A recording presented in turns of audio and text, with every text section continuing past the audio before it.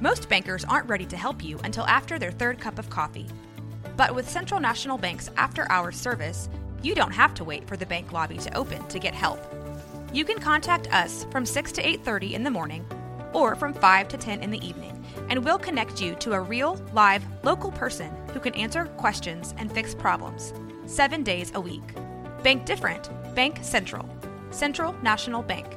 Member FDIC.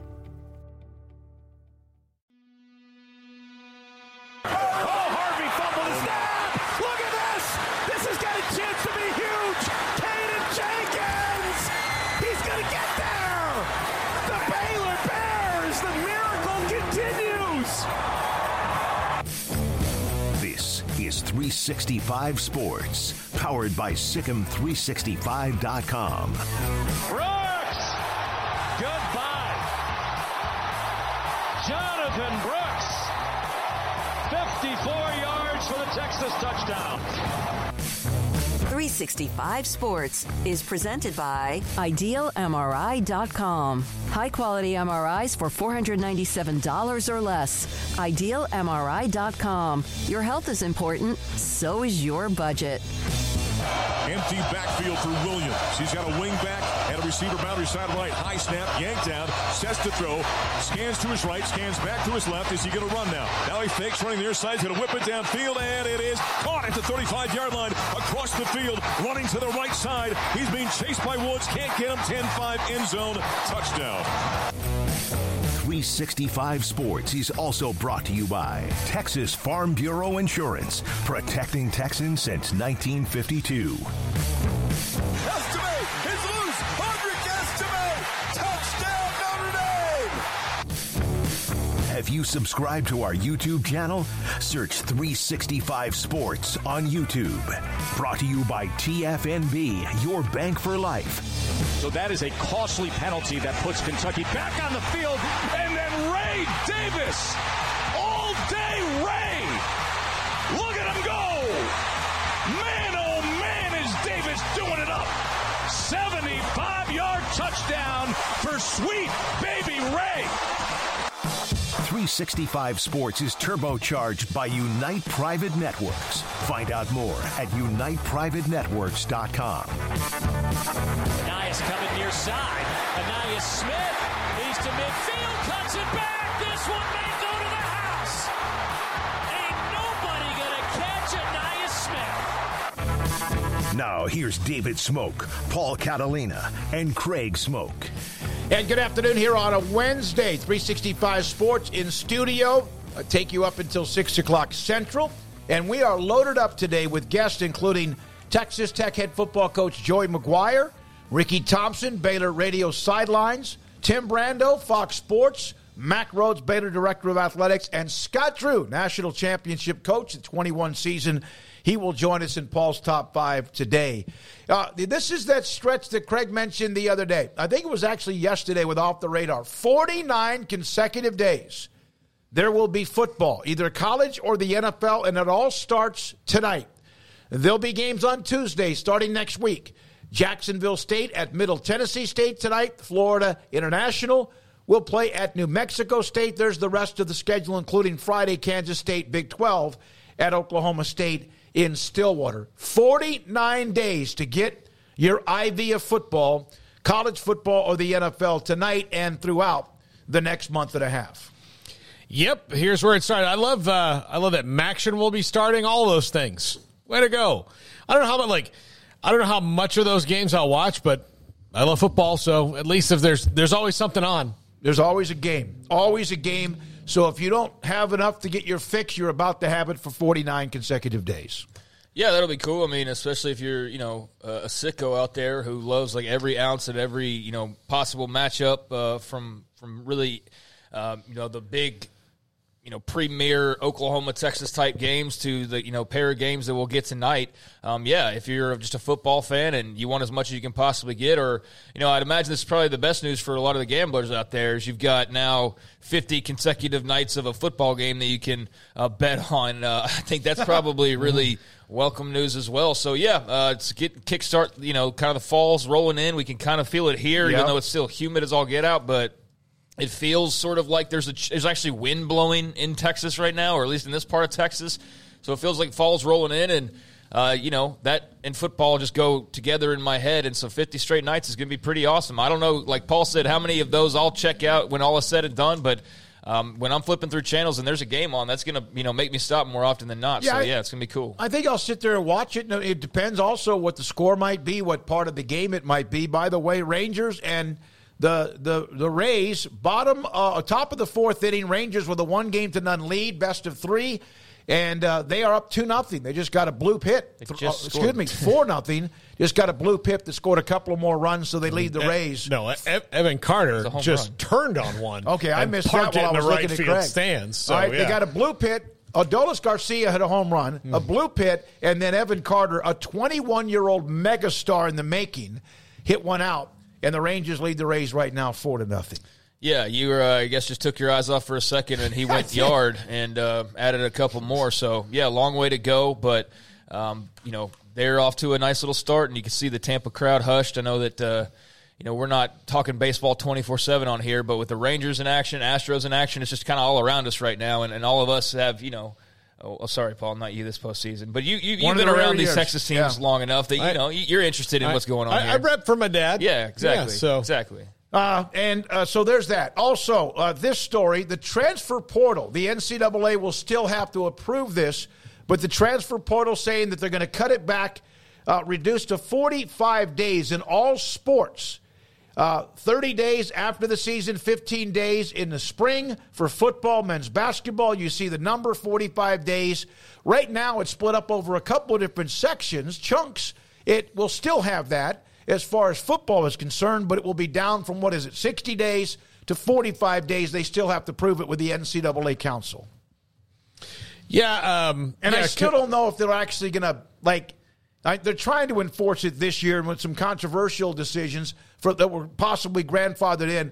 But I'm not being old school, get off my lawn. I do think it got to the point where it was so widespread. You do need to have at least, here is when you can enter, here is when you can, make decisions, and you can't just do it at any time randomly. Well, yeah, look, two things can be true. Like, yes, you can fix a rule that was kind of getting difficult to enforce and difficult for coaches and universities and everybody to navigate through in a reasonable calendar amount of time. But you can also make a terrible, stupid decision that is very short-sighted and retroactively do it when you have, coaches telling players to get in the portal. This is like that. What the NCAA did about it this year with all these decisions was you also eliminate the fact that you have players that went of their own volition and the coaches would have liked them to stay, but they went and left, chasing NIL dollars or whatever it was. But you also had a bunch of players that coaches told to get in the portal and then can't be eligible because they did what the coach told them to do.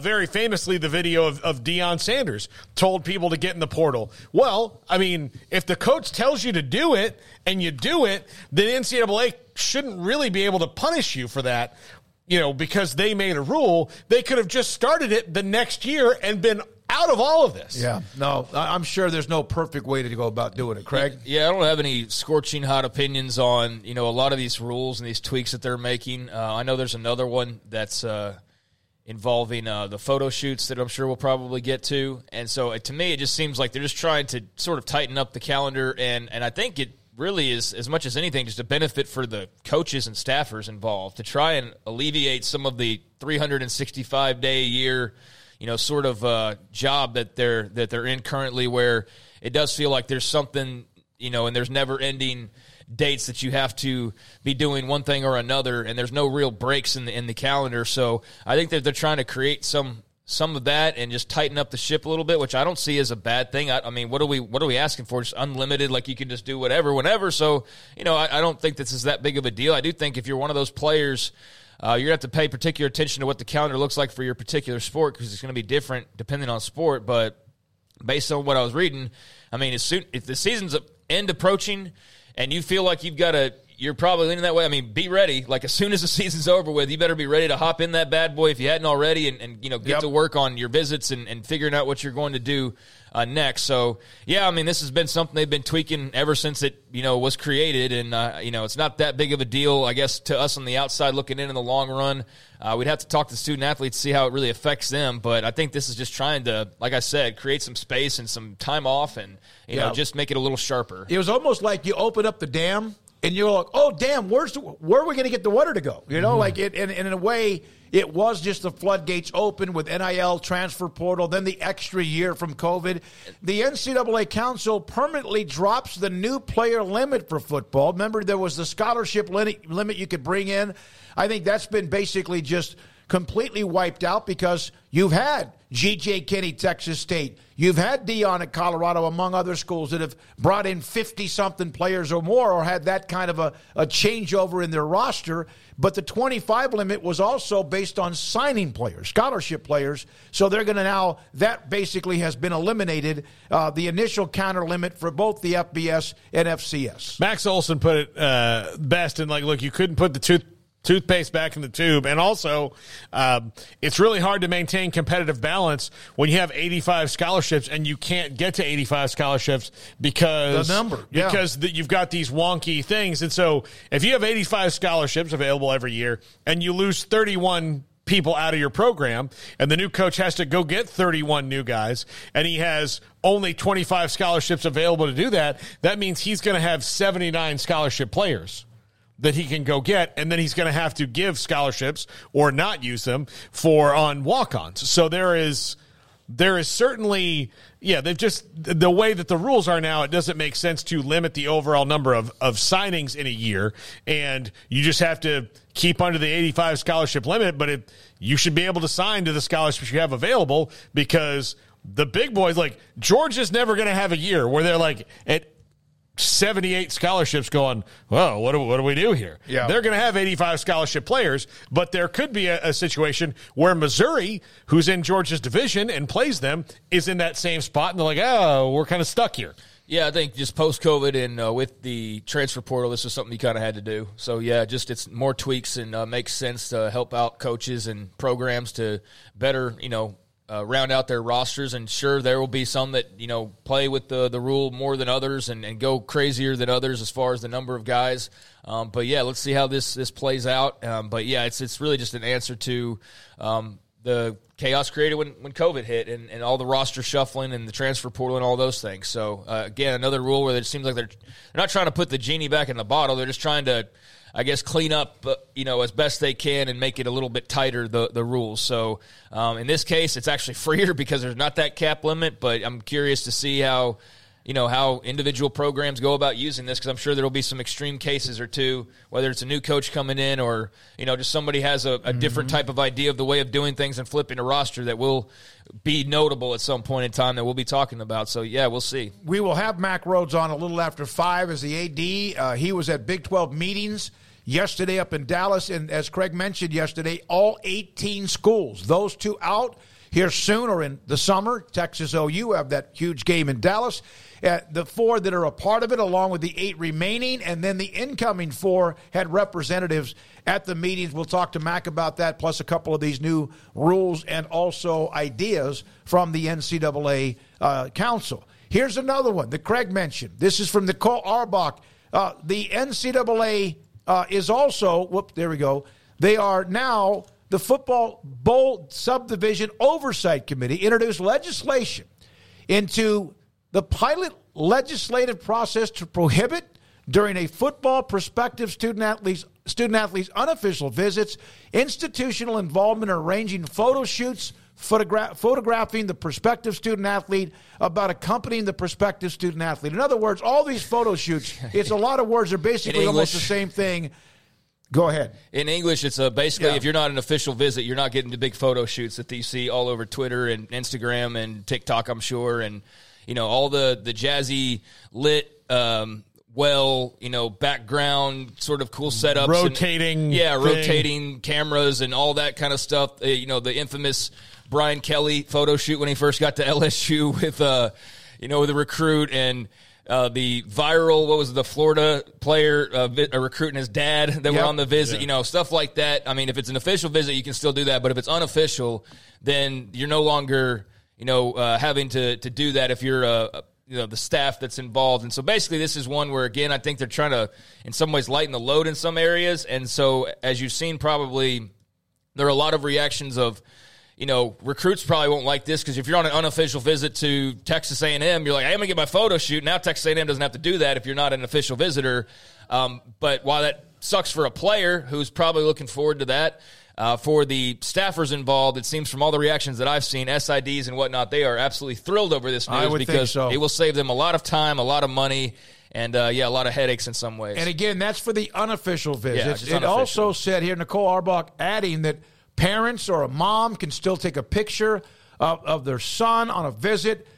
That's possible, but as far as the school doing it and then things being splattered up on social media, that is not the case. It's the unofficial visits, not the ones that are official. You could have somebody take an official visit and take 2 or 3 unofficial visits along the way if that's the school that they're really serious about looking into. Yeah, I mean, it's kind of it feels like a party pooper type of rule, doesn't it? Where you're like, the NCAA doesn't want fun, but I can only imagine the setup when you're having to slog through 35 kids with photo shoots on any given Saturday recruiting camp visit type of a deal. So like I said, probably not the most fun rule in our heads, or for those who just love the concepts of those photo shoots and what comes from those, and certainly not cool for the recruits who will be on unofficial visits who like that type of thing. But yeah, for the staffers, that's going to save them a lot of time and a lot of money. God, it's got to feel at some point like Little League photos. All right, come on, get in here. And then you have, because you're recruiting, with Little League photos, it's like, all right, Billy, come on.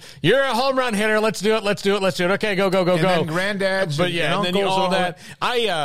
You and I, this is a funny story now, but we were on the phone together one time. I was at the Davey O'Brien Award, and I was waiting for my interview with RG3, and you were like, Paul, the show's going to be over, and I was like, I literally yelled out in the hallway, the bleep you want me to do, Smokey. Yeah. Everybody and their bleeping grandmother is getting pictures and all these permutations. And finally, he saw me and we got it done. But I was like, I can't, all these people who've paid this money to get here are just standing like, okay, they want now a picture. Grandma and Grandpa, now Grandma and Tito. And you're like, no.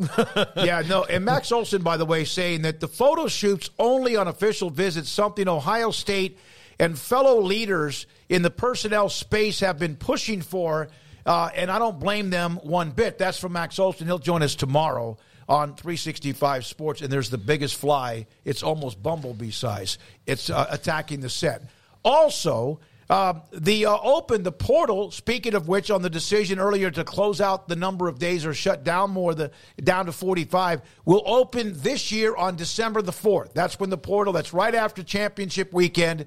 And as far as conference championship weekend, the portal will open on December the 4th. Now, Illinois, they play Friday at home against Nebraska. Their stadium had a fire.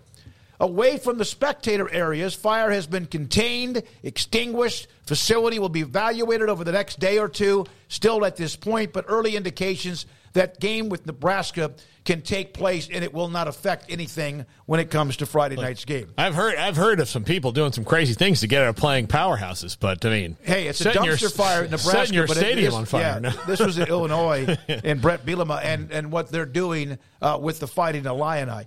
And then this one here, James Madison, they're really good.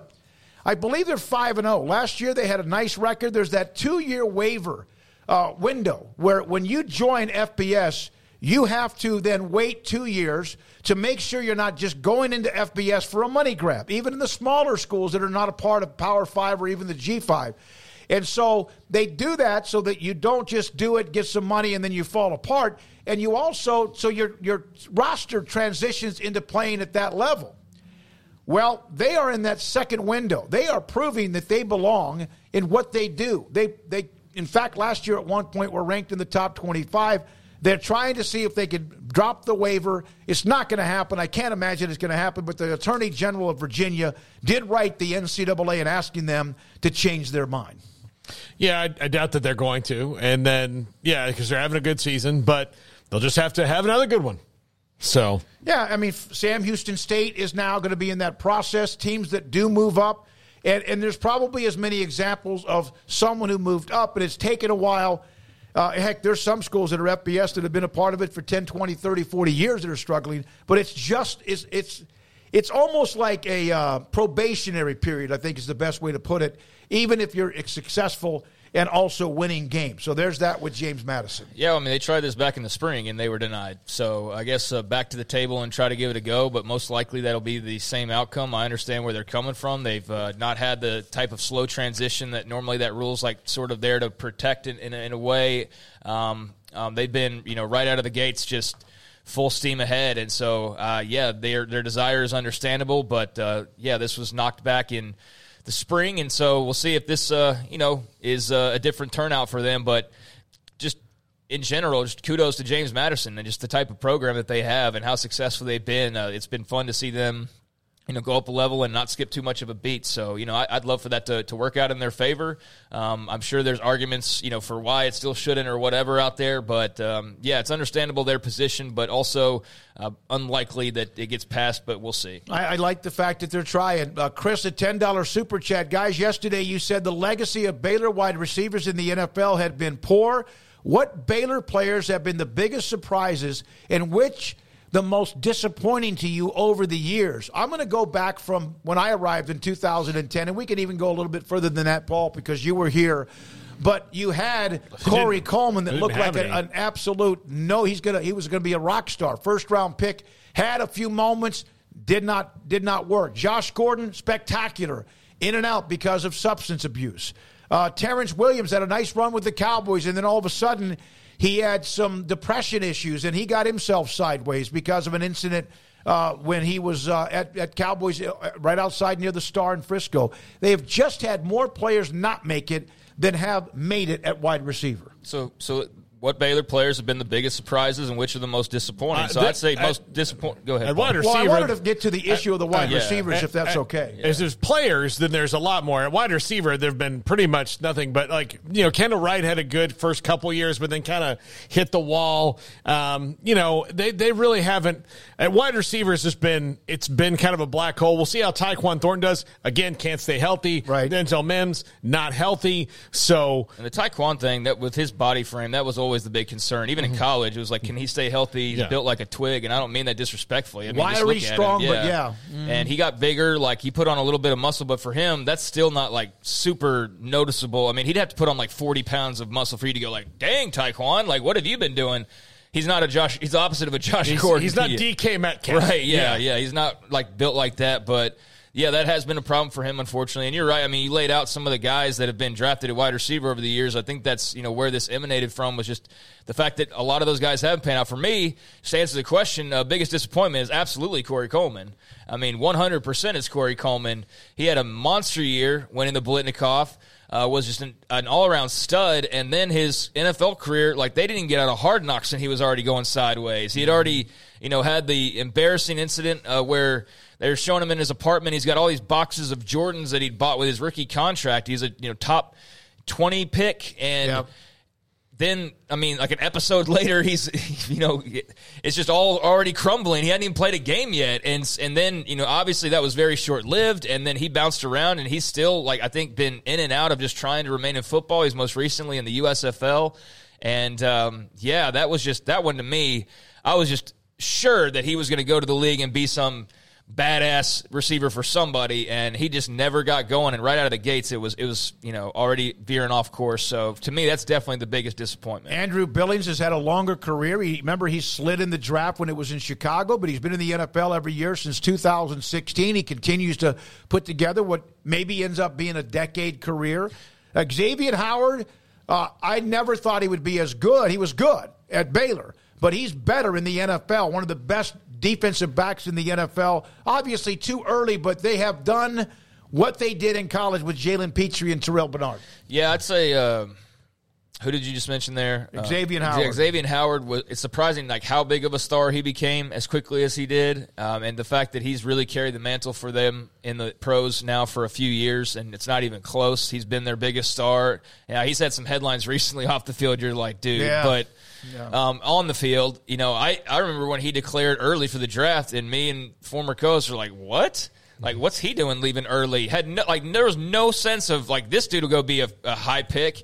But he obviously had better people in his ear, and I guess we just didn't realize like how well he was being judged by NFL scouts. And we sure were enough, the draft when he got picked, the same with Corey Coleman and Andrew Billings, all that same draft, and we were like, okay, like you guys know better than us. Gil Brandt, we were in the car with Gil Brandt that night, and we asked Gil about Xavier Howard. He's like, oh, he's fantastic. He's fantastic. I was like, is he though? Yeah, he was pretty good. He was pretty good. I don't think it ever just crossed our minds that he was like top of the second round NFL draft good. And then you look at him now though, his size, his speed, just all of that, and he's definitely lived up to the billing and surpassed that in many ways. I was trying to think of biggest surprise.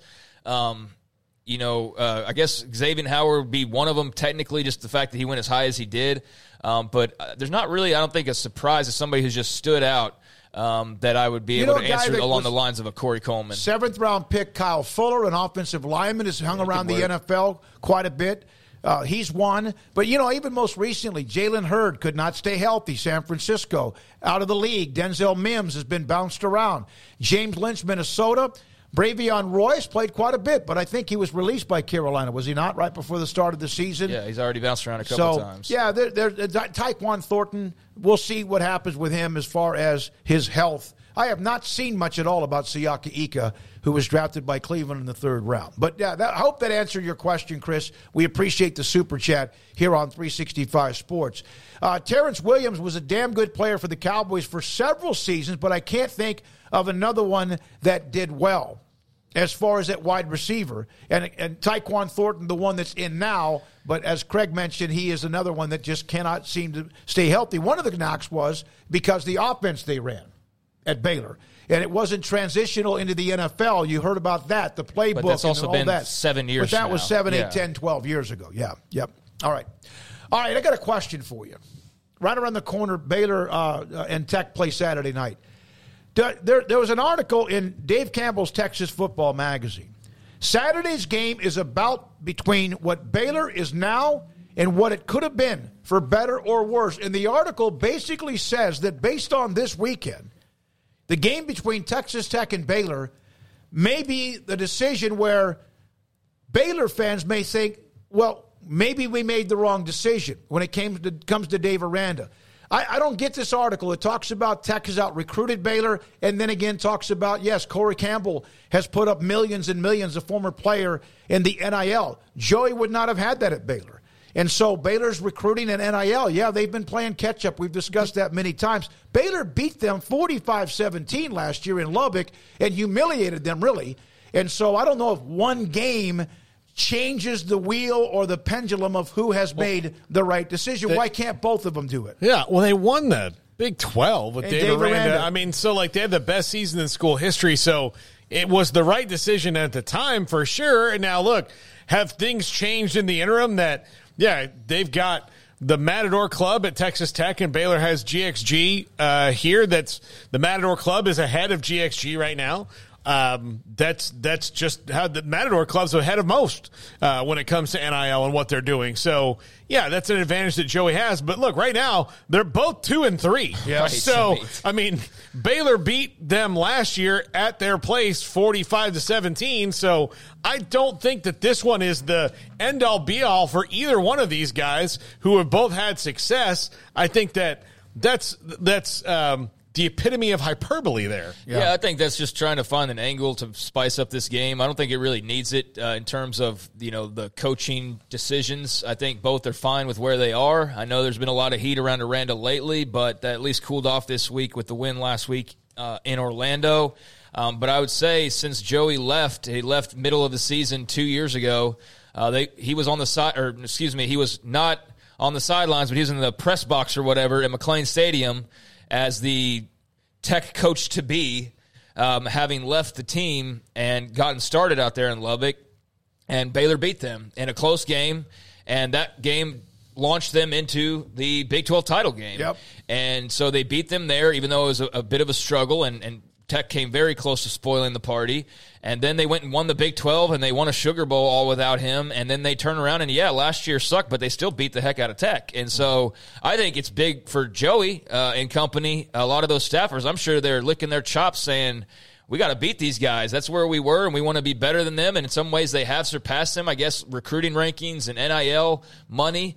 But on the field, I don't feel like that's been the case at all so far. So I do think it would be a big deal for Tech to get a win here and probably feel pretty satisfying. But I don't think it puts them light years above and beyond where Baylor would be. And if Baylor were to win, same thing. I think they'd just be a game ahead of them in the standings, and Tech would still have the advantages that they have. And just maybe it's that Baylor has an actual coaching advantage or whatever you want to point to. But I think that they're a pretty similar footing, and I don't think that a win by either one this weekend, barring if it's like 45-10 or something like that, something extreme, I think they're both going to be pretty much in the same and similar spot. And I don't feel like there's sort of that bubbling up like there was last year, which is probably good for both teams because I do think Texas Tech kind of overheated with some of that last year. You know what? The only difference I can see from these two teams right now on the surface is that Tech has looked better in their losses than Baylor has in theirs. Yeah. So Tech has had some close losses. Oregon was a close loss. Wyoming was in overtime.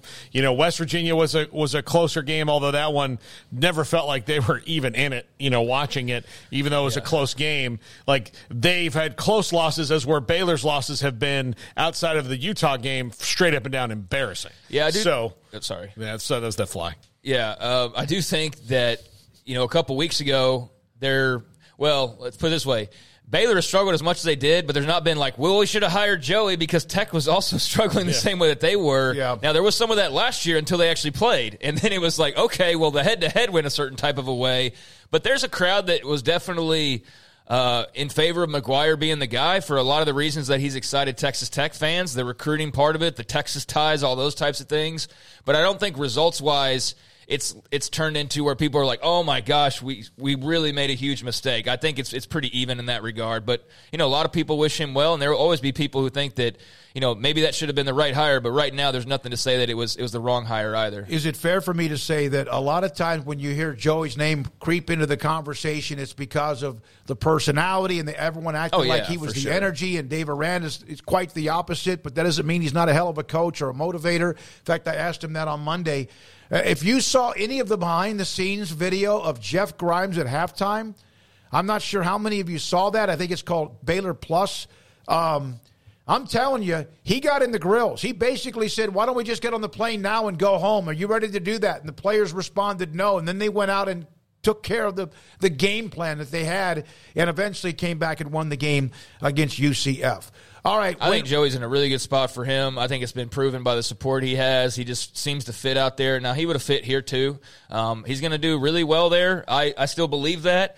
And I think they're building something, but I still think the same thing with Dave Aranda and Baylor. I know it got really dark the last couple of weeks when, losses were starting to pile up, but I think he's a heck of a coach. I still believe he's a heck of a coach, and I think, there's some deficiencies, but I'm not a believer that, they're not capable of being a better program than Tech moving forward. And I, feel like if Tech's a better program moving forward, that wouldn't be a surprise either. But, yeah, there's not much separation right now. Maybe there's a little created this weekend. Speaking of Joey McGuire, he's next on 365 Sports. Baylor and Texas Tech Saturday night, 7 o'clock at McLean Stadium. Update on the Rangers, 5-0 right now. Top of the sixth, they lead Tampa Bay. That game, of course, game 2 of a best-of-3. Rangers winning yesterday can close it out if they can close out this game, and Josh Young is on second base, Simeon at the plate.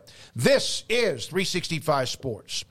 Waco Custom Marketplace, here are the specials for this week, including boneless pork chops at $1.99 a pound.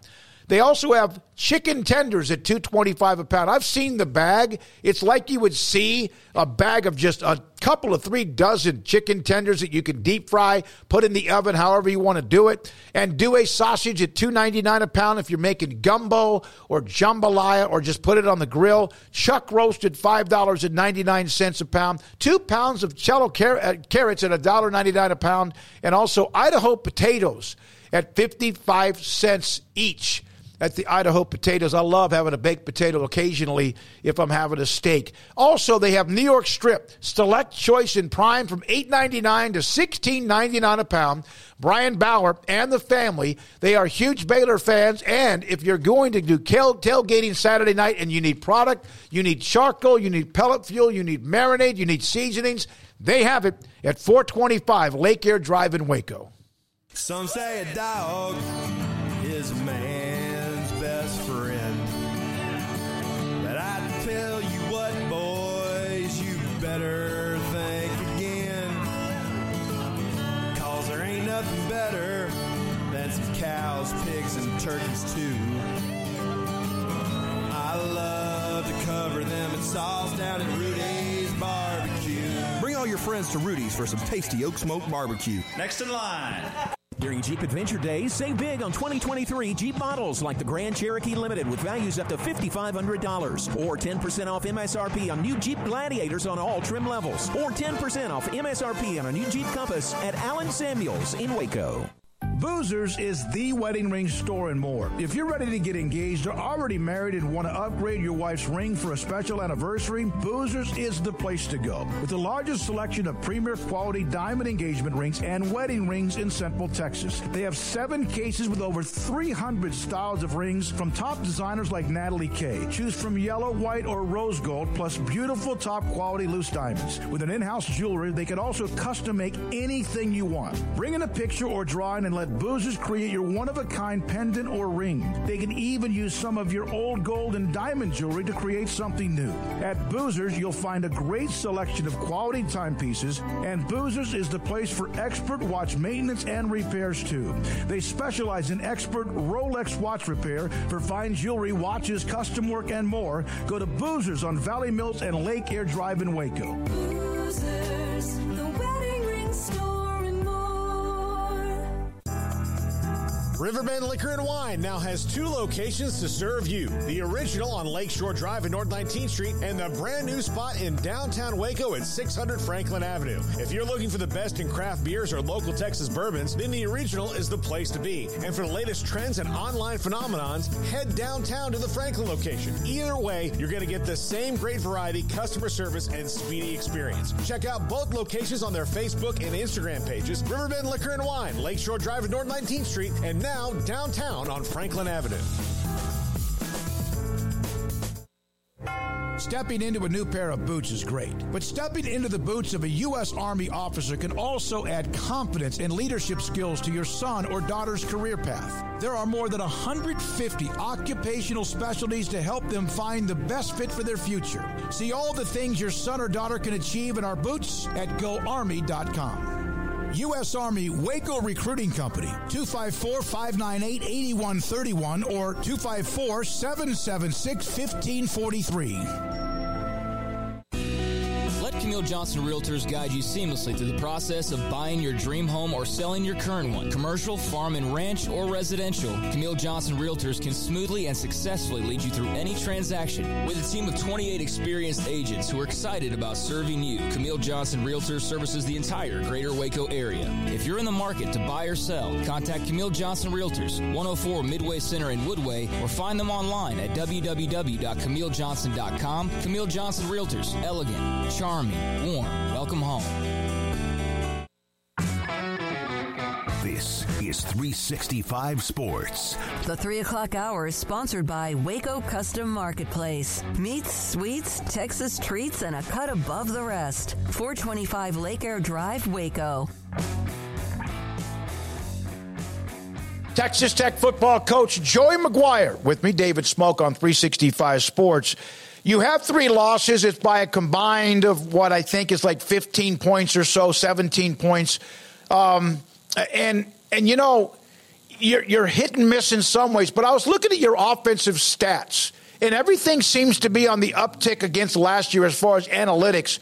Let's start with that. What do you think is missing right now? I think offensively, the turnovers really got us early. You go to the Wyoming game, we gave up. We were driving the ball and had a big turnover. The Oregon game, we were up 9, just blocked a punt, fixed to go up, whether it be, 12 or 16, and we throw it right back to Oregon. And so, it just really, if you look at last year's passing game, this year's passing game, and we have been off, and really off whenever you go to the West Virginia game. The one thing that is going right is Taj Brooks and that offensive line. We've been able to run the football and really lean on him, and had 2 100-yard rushers last week, and we really need that to carry over. Joey, is this week against Baylor awkward, or did last year playing the game, and they won, and they won at the end pretty decisively? Yeah. Does that help that last year's game was played? I know you don't like the result. Is this still kind of awkward? It's emotional. I loved my time at Baylor. I love the people at Baylor. I'm not where I'm at without, Baylor University. And so, first time back in McLean, only been on that sideline whenever it was during the spring games, because the defense was always over there with, Rule and Aranda. So I think we're still a year away from, but I think it always will be, man. I have special memories. I have great friends on that staff. I don't know if I know there's a lot of people happy about that win last week, but man, I was ecstatic that Baylor came back and beat UCF, because I'm great friends with some of those guys, and we're both teams are kind of going through it. Both teams have been banged up. Both teams have lost games. If you look from the outside in, we shouldn't have lost. And so I totally feel and understand what those guys are going through, and they're some real good friends of mine. And so, man, going back for the very first time to Waco. Is going to be it's going to be great. I have so many great memories in that stadium, but it's going to be emotional. And then you're still for the most part. You've got that class of 18 that's still there. The TJ Franklins, the Gabe Halls, the Matt Joneses, the guys like that are, I was around those guys a lot. They were over at the house. They played with Garrett. And so still seeing a lot of familiar faces on the field making plays. So still a little bit a ways away from that, too. Sometimes rivalries are based on regionality, conference, or just long-time series, dramatic games, upsets, etc. Are you both, you would think, Tech and also Baylor, also in not a turf war, that sounds negative, but kind of in a fight for the same type of players?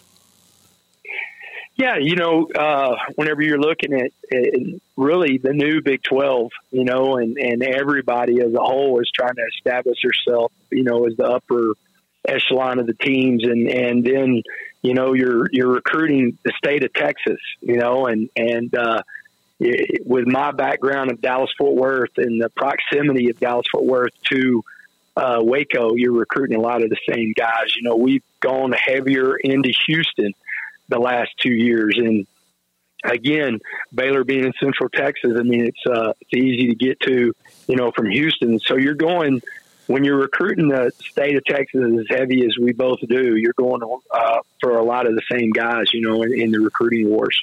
Do you feel like, and there was so much momentum coming out of last year, and Shuck back, and I know he went down, unfortunately, with the injury, and I know you had some questions about the quarterback play and whatever. There was a lot of momentum, and there were expectations that you wanted, and the program wanted to be a part of those. Do you feel like the honeymoon period is over? Man, I don't know. I never even think of the honeymoon period. You either win or lose. You know what I'm saying? Oh, yeah. It's one of those deals. You either win games, you lose games. The thing that I've actually addressed it, going into the Houston game, I asked my team, I said, did I approach this wrong? Do y'all feel like I put too much pressure on you? I've never been one of those guys. People, it's funny, I hear different things from different fan bases about myself, and I'm always positive. I'm optimistic. I'm not going to change. And so what I asked the team is did I talk too much about who I think we are? And, the good thing to an extent. I have a very mature group of leaders. And, again, they were like, Coach, we don't feel that. We're just not playing well enough in critical situations to win games. No matter who we're playing. I mean, we've had 3 one-score losses and had the opportunity to, win each one of those games, and we're just not playing, good enough football. And we're, quite frankly, we're going through the same stuff that Baylor's going through. I mean, I've been doing this for 29 years, and I don't know if I've had a year like this with the injury bug that we're having. And it's not really the guys that you lose for the season, but, this guy gets banged up. I tell everybody, man, when you lose your best defensive player in Jacob Rhoades after causing a turnover, recovering a turnover, and kind of taking a cheap shot from the running back, and you lose him, hopefully we get him back for K-State or BYU. I mean, it changes a lot of stuff. Now, all of a sudden, you're playing a redshirt freshman at linebacker, and, and how many snaps that guy's taking. That guy's got to step up. I mean, you're still going to kick the ball off, whether you got injuries or not. The game is going to be played at 7 o'clock, and so it's one of those deals, just trying to, battle through the expectations that we haven't lived up to yet. And then also just that next man up mentality. And so last week was a big week, I think, for both teams to kind of be able to take a deep breath and win a football game.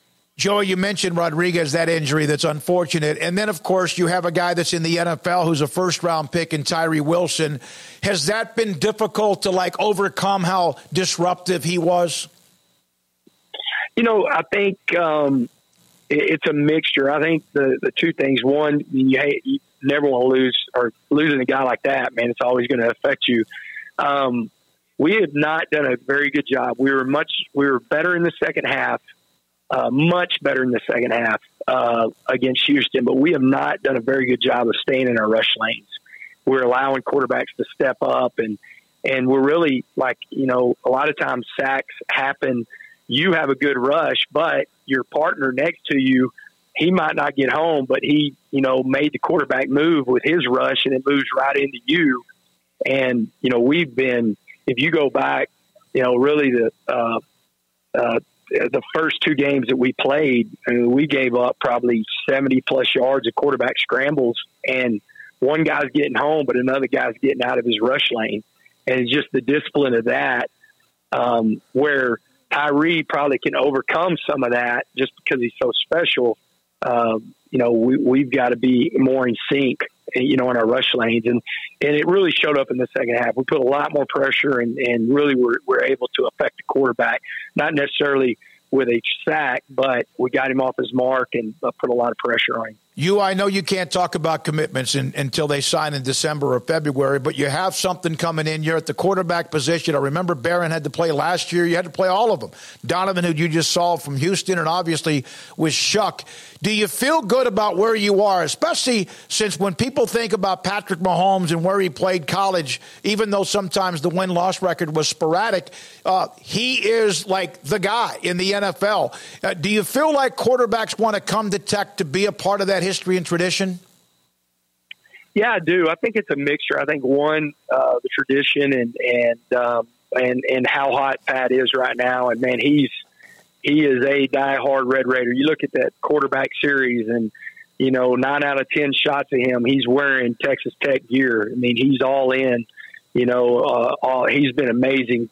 Really to get to know him more, and then the other part is Kitley's offense with there's so much on the quarterback. And I think quarterbacks want to play in that system to where they have a lot of control, and what we do whenever it comes to the play calling and what they can get in and out of. And so I think that, quarterbacks want to play in this system, and, we've got a really good one in Baron Morton, and, to be his second start this year. And I think he's going to keep getting more and more comfortable, in that spot. How much does last year's game in Lubbock when Baylor won have any impact whatsoever, if at all, Saturday night? Well, I think you go back to that game, we did a good job early, but late, they really were able to run the football. And so I think we've got to do a good job of, I don't know, it's hard to stop Baylor's rushing attack, but, do a good job of, containing the run. And then they did a good job on defense, a really good job. I thought it was probably the best game plan that we played last year when we played Baylor. And I think we grew off of it. I think it definitely helped us whenever we played Oregon, to be more effective on offense. And so I think now we've got to do a good job of, we didn't play very well on offense last year. We didn't keep the defense off the field enough. We didn't keep us in the game, enough. And so I think it's important that we go out and try to take advantage. We've been running the football really effective, so we want to continue to run the football. But we've got to take advantage of being able to throw the football too. And that was something that they did a great job of taking away from us last year. You were on the team, and again, Joey McGuire, Texas Tech. And Joey, just a couple more questions. Saturday night, 7 o'clock, McLean Stadium, Baylor and Tech get together. You were there when Baylor recruited Blake Shapen. He, of course, had the dramatic conference championship game performance in 2021. Last year, the offense was sporadic, and that showed in their record. Heard earlier this year, maybe even more so of a heart and soul, maybe leadership more than anything else, based on what Dave Aranda has said. What do you see in Blake Shapen, and what did you know about him when he arrived at Baylor? Well, Garrett was his host, and Garrett will tell you that he never lost a guy that he hosted. And so I know Blake really well, and man, I'm a huge fan, and you said it perfectly, and I'm sure coaches said it.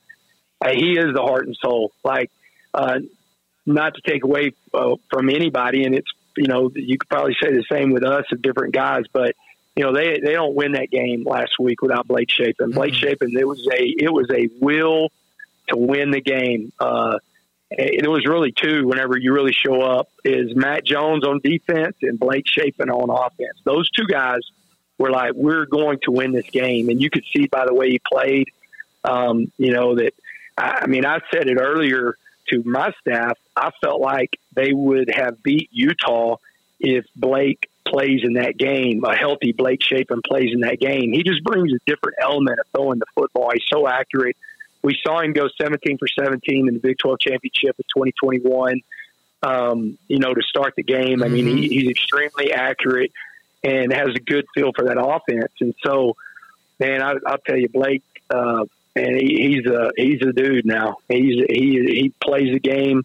I mean, just the last play of the game for him, here's a guy coming back from hurt, and he scrambles to put him, center the ball, nearly get the first down. And, that's the way he plays. He plays, he really doesn't care. He wants to go win. The winning part is more important. When you have a trigger guy like that, then you got a chance to be really good on offense. Last question. The game in Dallas this week is Texas and Oklahoma. They both seem to be rolling pretty well. This is the last year for them. And so people are waiting on who's going to step up and be the team or programs that lead the way in the Big 12. How important, I know the Oregon lost and Baylor lost to Utah that got thumped by Texas.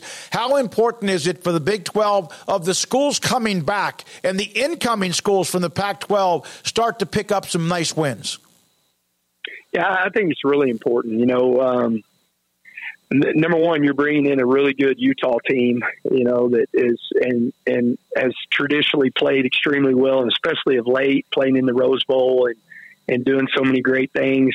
But I think it's important right now. I would probably say the leaders right now, if you're talking about just coming off of last year going into this year, even though they lost a tough game, is TCU and K-State. I mean, those are the two teams that played in the Big 12 championship. They played in New Year's Six bowl games and in the playoffs. And so I think those are the two teams that, if you're saying who's leading the new Big 12 right now, but you got an opportunity. There's a lot of season left, and there's going to be some teams step up and go into the last part of this Big 12 season, putting ourselves in good position. Joey, thank you, man. Always appreciate you, and good luck this week, and also good luck the rest of the way. Always appreciate the fact you give me the access you do, and we appreciate your time. You bet, man. Thank you. So Joey McGuire, head football coach at Texas Tech on 365 Sports. Riverbend Liquor and Wine, Lakeshore Drive and North 19th Street, and now downtown on Franklin Avenue in Waco. 2 great locations to serve you. The new location maybe focuses more on what's hip, what's going on social media. What are the hip new cocktails? The original location is a little more old school. They've got the classic craft bourbons that are made right here in Texas. They've got great craft beer selection. And look, it's fall now. It's October. That means your Oktoberfest beers, those things are in the roster now for Chapman's. For the Chapmans at Riverbend Liquor and Wine. It is fantastic. Their customer service at both locations is great. The original still has the drive-through window that moves so fast it will make your head spin. Riverbend Liquor and Wine, now with 2 locations to serve you. Right call can make all the difference on and off the field. I'm Mark Stewart with Bird Colgin Ford. When it's time for a new car, truck, or SUV, Bird Colgin Ford is the right call. Come check out our award-winning lineup of best-selling models in their class, like the Mustang, Explorer, Expedition, F-150, and Super Duty. Make the right call for your next vehicle at Bird Colgin Ford. Bird Colgin Ford proudly supports Baylor Athletics. Sick 'em Bears. At Ideal MRI, we feel blessed to be part of the Waco community. We're a small family business here in Central Texas. At times like this, the cost of healthcare has never been more important. And unfortunately, significant illnesses and injuries still occur. And that's why Ideal MRI is open and here to serve you through this difficult time. So if you need an MRI, ask your doctor about Ideal MRI. You can schedule online in minutes at idealmri.com or call 833-IDEAL-MRI.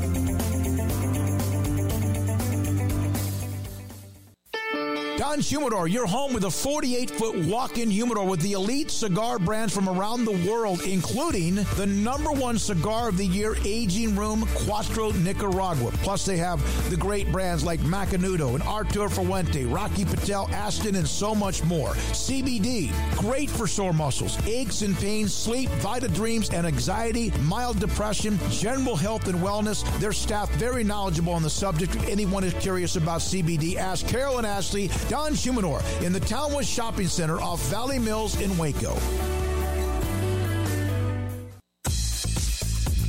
Baylor Scott & White Southwest Sports Medicine and Orthopedics, the team physicians for Baylor Athletics, diagnosing and treating all sports-related injuries, including concussions. These specialists also provide orthopedic services for athletes and non-athletes alike, whether it's knee or shoulder pain, a wrist injury, orthopedic spine care, and even an arthritis and total joint clinic. Trust the doctors Baylor Athletics trust. Baylor Scott & White Southwest Sports Medicine and Orthopedics wants to get you back in the game.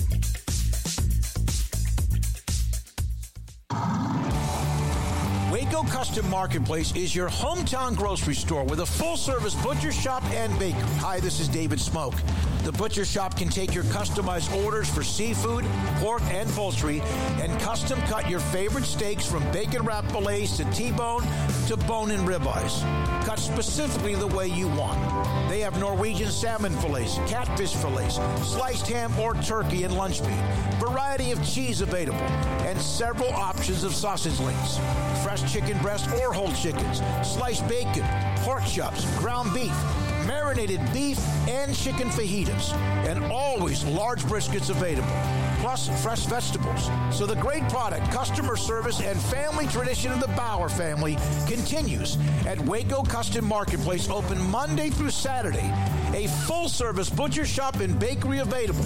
Waco Custom Marketplace, 425 Lake Air Drive in Waco, or WacoCustomMarketplace.com.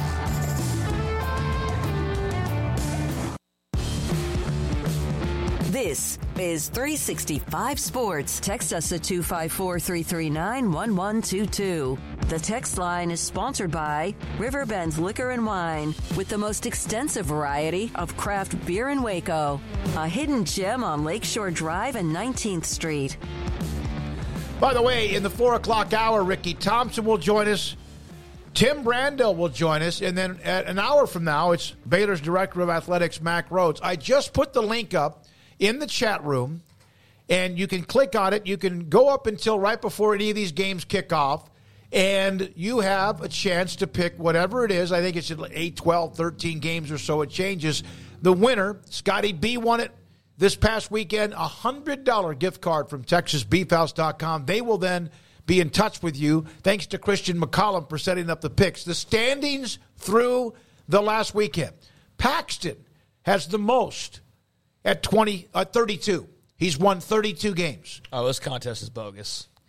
No, I'm just kidding. I'm thinking he might have Paxton. The username and password. But Paxton, he won it 1 week, 32. S. Moser, 18 with 31, along with D. Loverud, Mr. Dops, and also Hugh Cat. He won it 1 week at 30. Sir Blah Blah Blah. And M. Bar 1963 among Kiva Bird 94 at 29 wins. So good luck to everybody.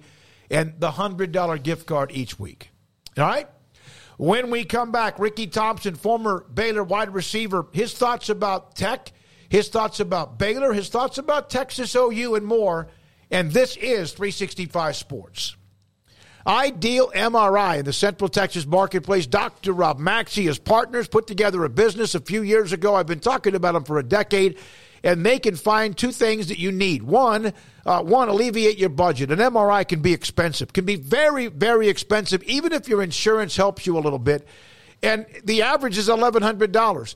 Ideal MRI is going to charge you $497 every single time. It won't change. Although it could get less because they will help you file the insurance on top of that. So it would be $497 minus whatever perhaps the insurance takes out of it. And then the most important part, well, the money is a huge deal. What's wrong with you? What is hurting you? What's going on in your lower back or maybe in your hip or maybe it's in your elbow or perhaps even your shoulders or your leg? They're going to find the evidence. Their MRI machine, state-of-the-art technology. I've been in it. The specialists in Tex are amazing. They're fantastic at what they do. $497. Find out what is hurting you so your doctor can make a decision, a diagnosis, and move on with how to make it better at idealmri.com in the Central Texas Marketplace in Waco. In our logo and advertising, we say we are people that you can count on. What does that mean? It starts with providing a quality vehicle and quality service at a fair price. But it also means we do what we say we will do, and we treat people fairly with respect. It starts by hiring great people, good local folks who work hard with a caring attitude. Our employees are the real reason we are people that you can count on. Put us to the test and see for yourself that at Richard Carr Motors, we are people you can count on. Shorty's Pizza Shack at 12th and Bagby is a homegrown, locally owned pizza place that's out of this world. Everything from the dough, the sauce, the sausage topping is made fresh in-house. Not to mention the amazing pizza pillows, the chicken wings are to die for. Try the Sikkim sauce, chili cheese fries or tots, plus great specials on food and drink every single day. Shorty's is also the perfect spot to watch the game with your friends. Shorty's Pizza Shack at 12th and Bagby. Tell them Paul sent you by.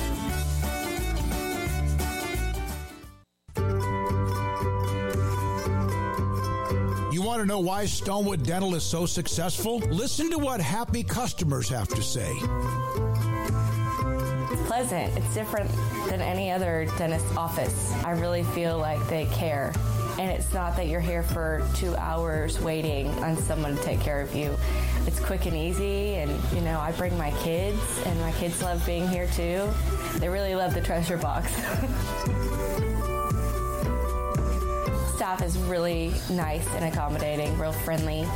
You feel more like home. It's not sterile looking. Everybody has their own personalized rooms with decorations and decor, and they'll even have a blanket for you when it's cold. I've recommended people to actually come here, and they are patients now. I really love it here. It feels like family. Learn more, stonewood-dental.com.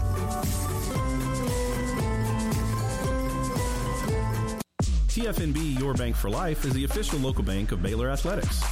Find out why more Central Texas are making TFNB their bank for life. Sign up for our Edge checking and savings accounts to earn interest or cash back. With 5 convenient locations and an award-winning mobile app, banking has never been easier. TFNB Your Bank for Life. Member FDIC. Three Nations Brewing Company has 16 different beers on draft with a new beer every Friday. It also offers 2 air-conditioned tap rooms, a large indoor beer hall, a second-floor mezzanine offering a great overview of the brewing company and equipment and patio where you can relax under the shade. Plus, you can now experience the new Three Nations Beer Garden Grill on our shaded patio. Grab a cold beer and enjoy a bite from our freshly prepared and delicious menu. Street tacos, quesadillas, freshly cooked burgers and dogs, and veggie burgers too. Nachos and so much more, all prepared and cooked on site. So come visit the award-winning Three Nations Brewing Company on East Vandergrift off I-35 in Carrollton.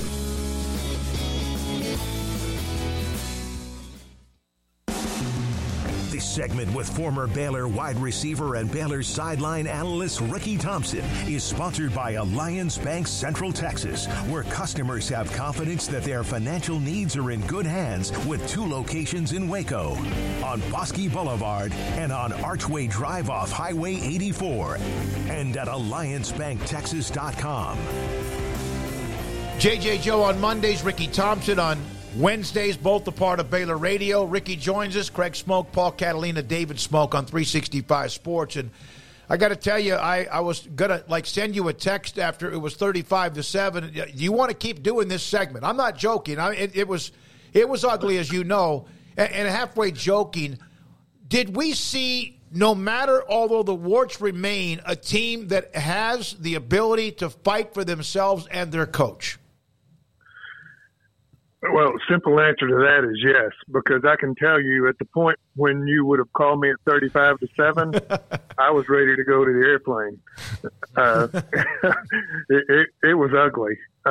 But, I mean, we saw something that is, well, what was it, 830-something consecutive NCAA games with that type lead that there has been no comeback. That really tells you all you need to know. It was amazing. Of course, a lot of things had to happen to go our way. It kind of takes me back to Michigan State Baylor in that Cotton Bowl game where 6 or 7 different things had to happen for the Bears to lose that game. Well, about 15 had to happen for the Bears to win this one, and all of them did. And a lot of that was just summed up by gutsy play and players that didn't quit and made a couple of plays. And how much have we talked about it before, how much confidence you get off of one good play and then another good play and then one more. And I think that's what you saw. And the other thing is, in the fourth quarter, the playmakers were in the game. I mean, I know our substitution cycles, and I know we get into that rut sometimes, but when it's on the line, get the guys in the game that can make plays. I think that's what we did. And hats off to Blake Shapen, too, for playing when he's still not 100%. Just a true difference maker there. Ricky, I've talked about this a couple times this week, and you were down in the field, but you know the fans left kind of like intermittently throughout the game. In the fourth quarter, Baylor was going down in the end zone where there were no fans left. How much of an advantage do you think that was for them to, like, you know, especially when UCF did make good plays, that they weren't going into the teeth of the noise anymore?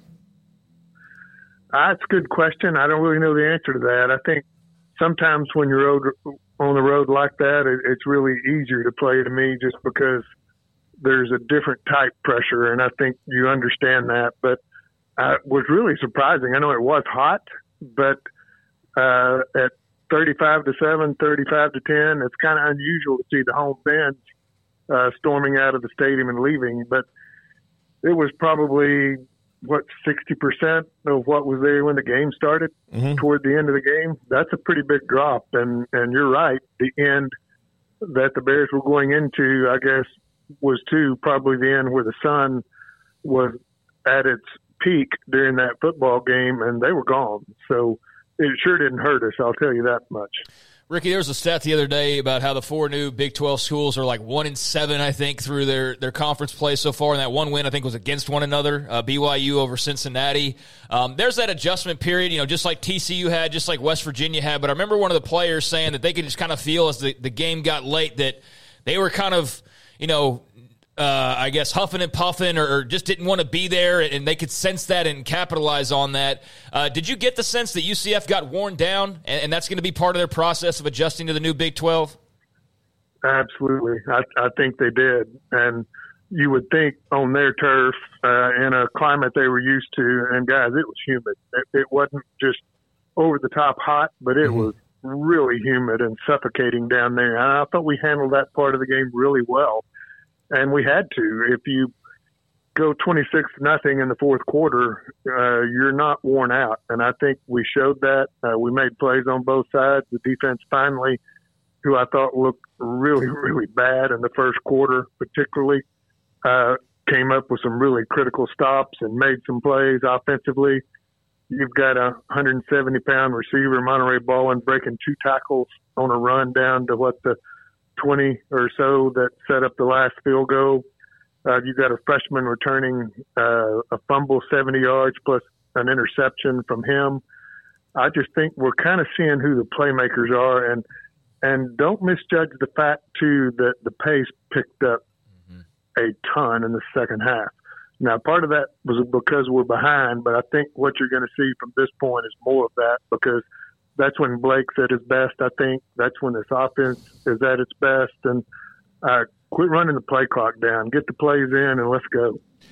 So how much does one win carry over to another? In some sports it doesn't. In some sports it does.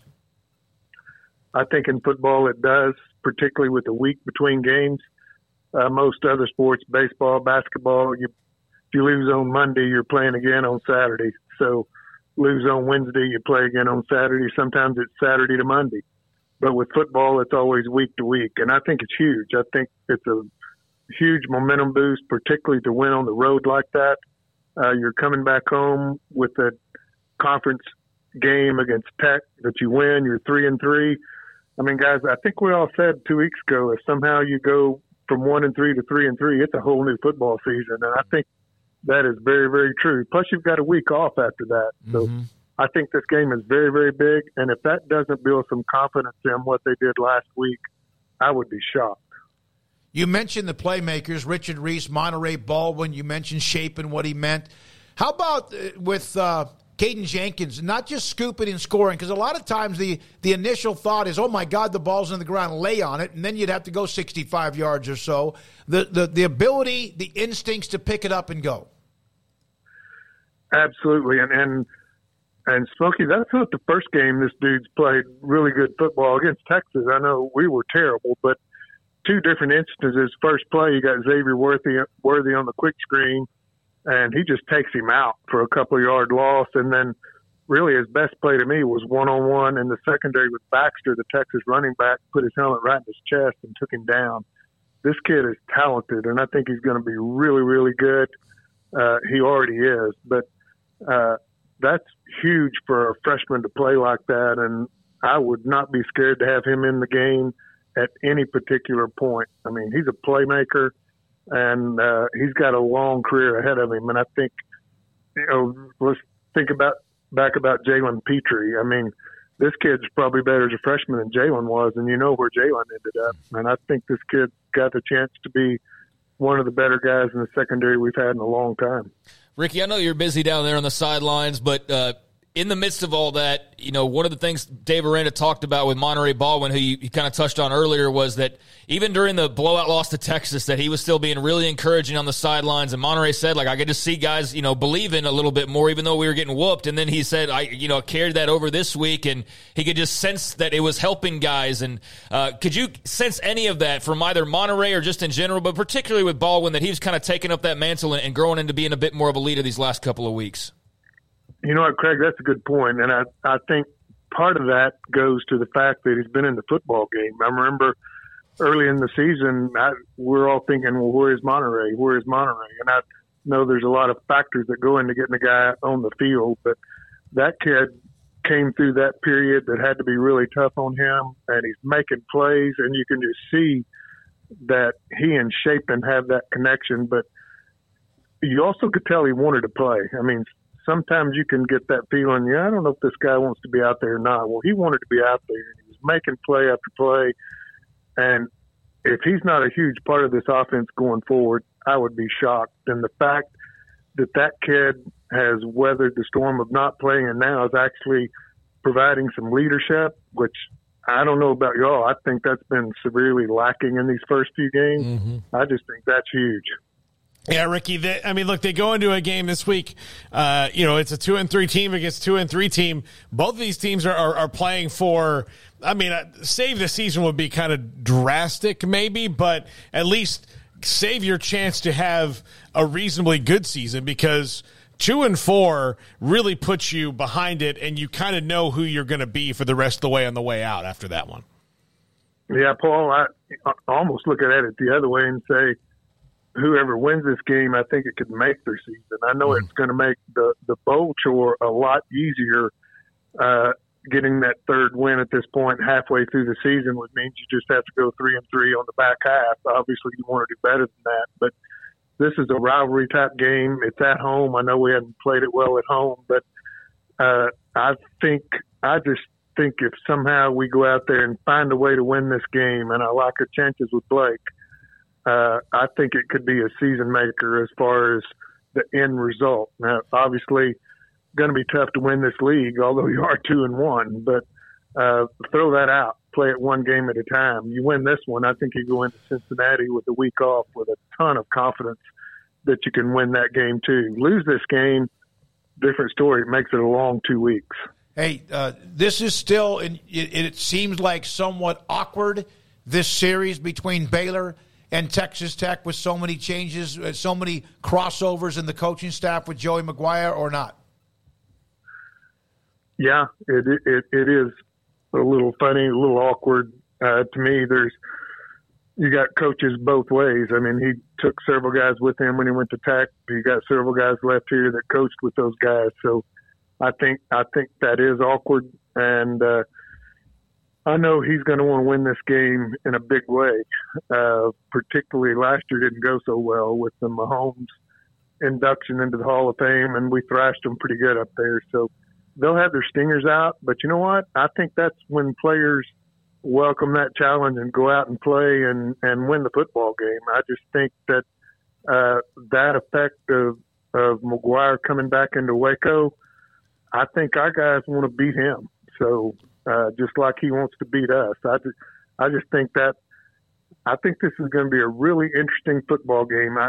The one thing I would mention is this offense that Tech runs, and I know they've struggled, but it's the kind of offense that has really given our defense problems. So I think that's where my questions lie. How will we line up? How will we play defense? What will we do against this spread offense that Tech runs?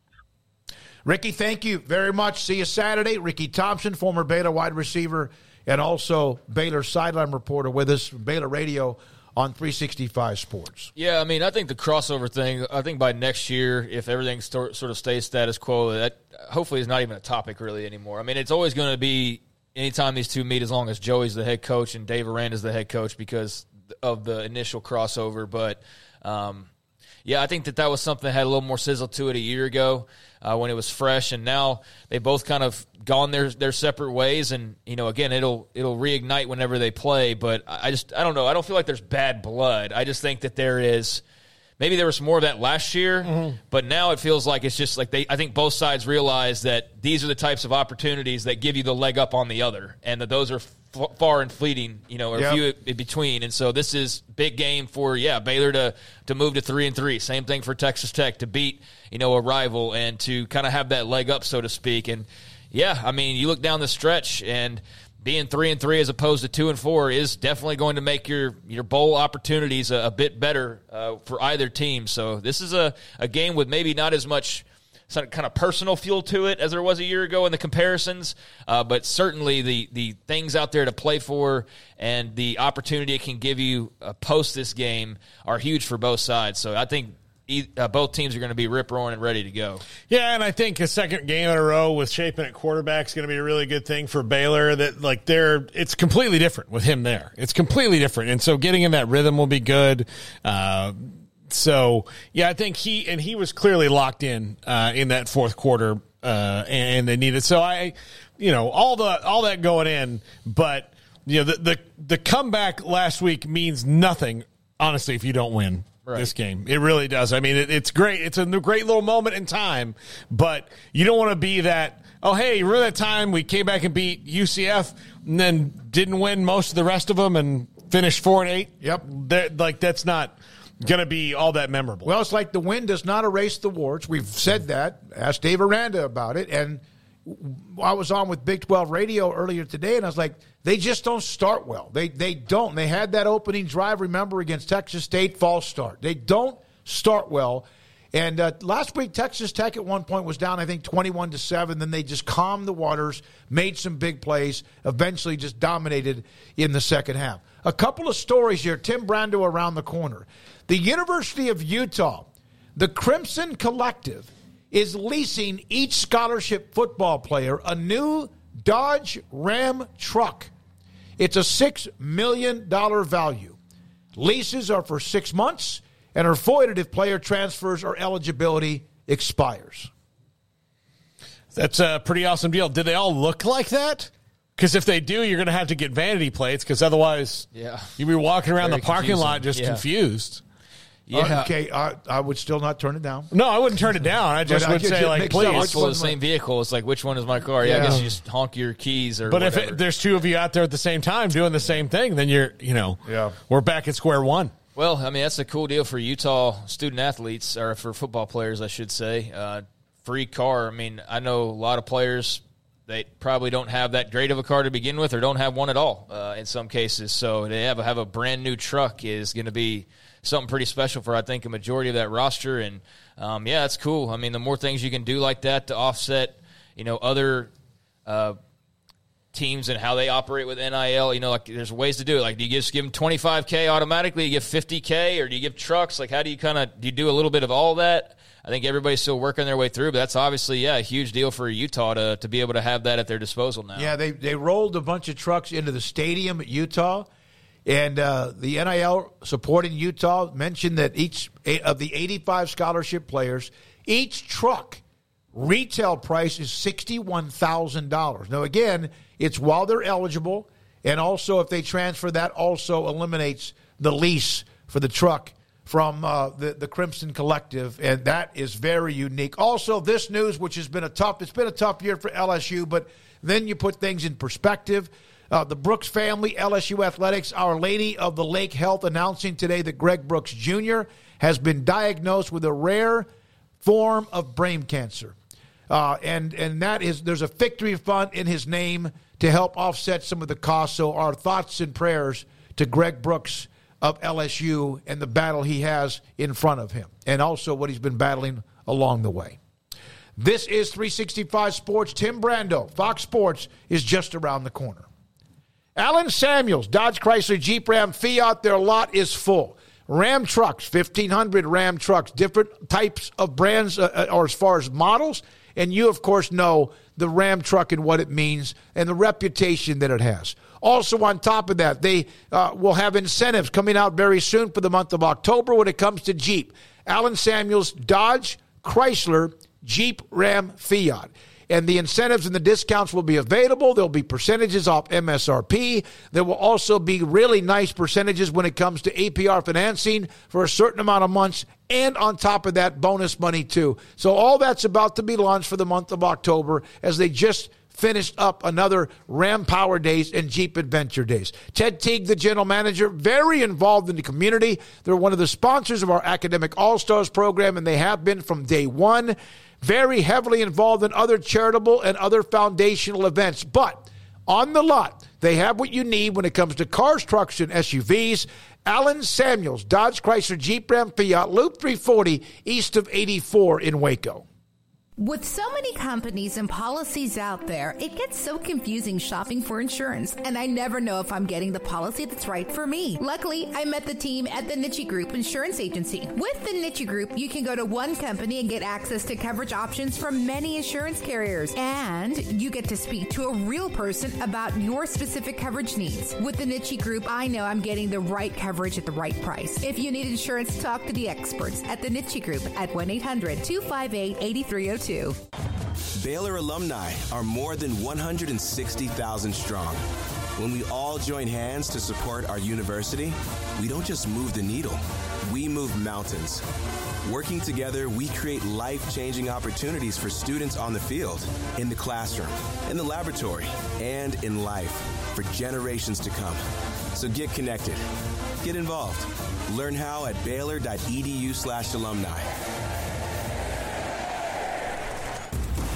Did you know that 1 out of every 4 men have symptomatic low levels of testosterone and don't even know it? And if you think you're too young to worry about it, guess again. Low T levels can make you feel tired and grumpy, raise your cholesterol, and cause weight gain. Petty Clinic Low T can set up same-day blood screening and results. So if you're tired of being tired, call or go online at pettycliniclowt.com. It's a private clinic with an atmosphere catering to men. Affordable, only $165 a month, including lab work, office consultation, testosterone injections, and follow-up visits, compared to $300 or more a month in Dallas or Austin, and you don't have to drive 90 miles one way or the other and fight the traffic. Petty Clinic Low T has board-certified physician consultations and will provide the best form of brand-strength testosterone. Contact Petty Clinic Low T for increased energy, improvement in sexual desire and performance, mood, concentration, even a decrease in body and belly fat. Just off Highway 84 and Old Hewitt Drive in Woodway, pettycliniclowt.com.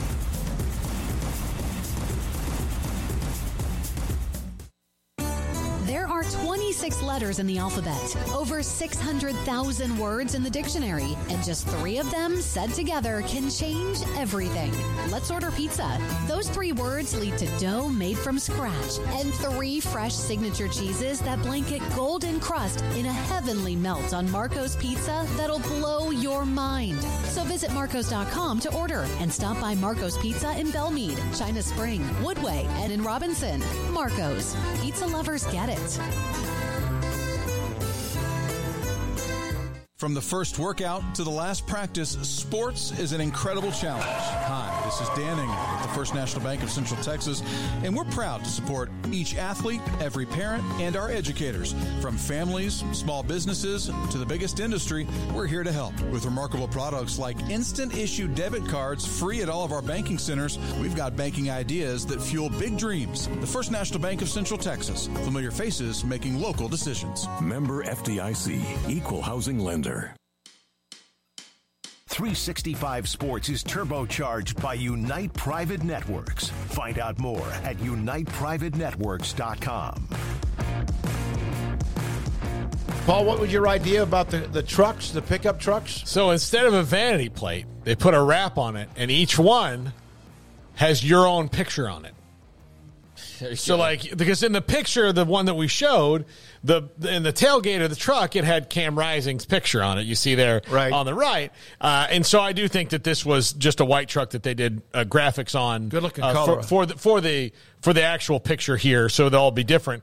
But I think that'd be pretty awesome if you just went and picked it up and you're like, all right, who are you? Oh, I'm Nate Johnson. Okay, Nate Johnson, you're right there. Boom. You go find your picture, your keys are in it, and zoom off. Yeah, that'd be cool. I mean, Utah is just... with that idea, we'll have to pay hundreds of thousands of dollars to get the reps, but, you know. And then they got to take them off when the leases are up, but it's fine. It's fine. Yeah, no, well, they could use the money from no photo shoots on unofficial visits to do that. Well, here's the thing. Somebody I saw on the no photo shoots on unofficial visits, now there's unlimited official visits. Oh, yeah. So. Okay, so unofficial visits aren't even a thing. That's already been in the So now you could just, if you really want to take an official visit and get your picture taken wearing whatever shoulder pads, then you can just make that one of your unlimited official visits. If that's a key part for you. But who knows? I don't know. Photo shoots and anything would never be a big deal for me. So yeah, that's fair. Not everybody loves taking pictures, but yeah, that unlimited official visits rule has, been out there. I don't know. I just don't pay as close attention to that kind of stuff as I used to. I just, recruiting's fun and everything, and I know it's probably pretty easy because there's something every day to just chew on, but I just can't put my head into that space anymore like as deep as I used to. And so all of the getting caught up on who's visiting where and when and all of that, I've been kind of out of that. So the unlimited official visits, I can see myself being kind of grouchy about that years ago and be like, what? And now it's like, all right, whatever. Just let them do whatever. Garrett, there was a time when you were like deep into recruiting, and that doesn't mean you're not now. Not just for your favorite school in LSU, and I hate the news about Greg Brooks, but when it comes to all of these changes from the transfer portal to unofficial or now all unlimited official visits to all of this, which one to you has any of them not turned you off but has made it more difficult? I mean, I don't think anything's necessarily more difficult. I think you just have to go about handling and approaching things differently. I mean, it's more so like timelines that you'd have to adjust to when you go to reporting on it. I don't necessarily think it's made anything more difficult from a coverage perspective. I think it's just more so from the staff perspective and having to navigate things like that. I'm trying to think of what has kept me as engaged in recruiting as it was before. I'm far more interested in the transfer portal. Like Okay. that to me, it's as like. Fortunately for college football, I like the whole thing. High school recruiting to me is a bit of a slog because, look, they're all 18-year-old kids. Some of them are studs. Some of them are not. Let's not start a parade for anybody until they've actually scored a touchdown for your team.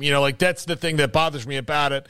But I am far more fascinated in the intrigue of the transfer portal in fitting those things in. That to me is more interesting. It's kind of like how I like NBA free agency, but I like the playoffs in the NBA. I like NBA free agency, but the regular season, if I'm somewhere and a game's on, I'll watch it, but I'm not searching it out. Let's go back to recruiting. Is there anything that turns you off?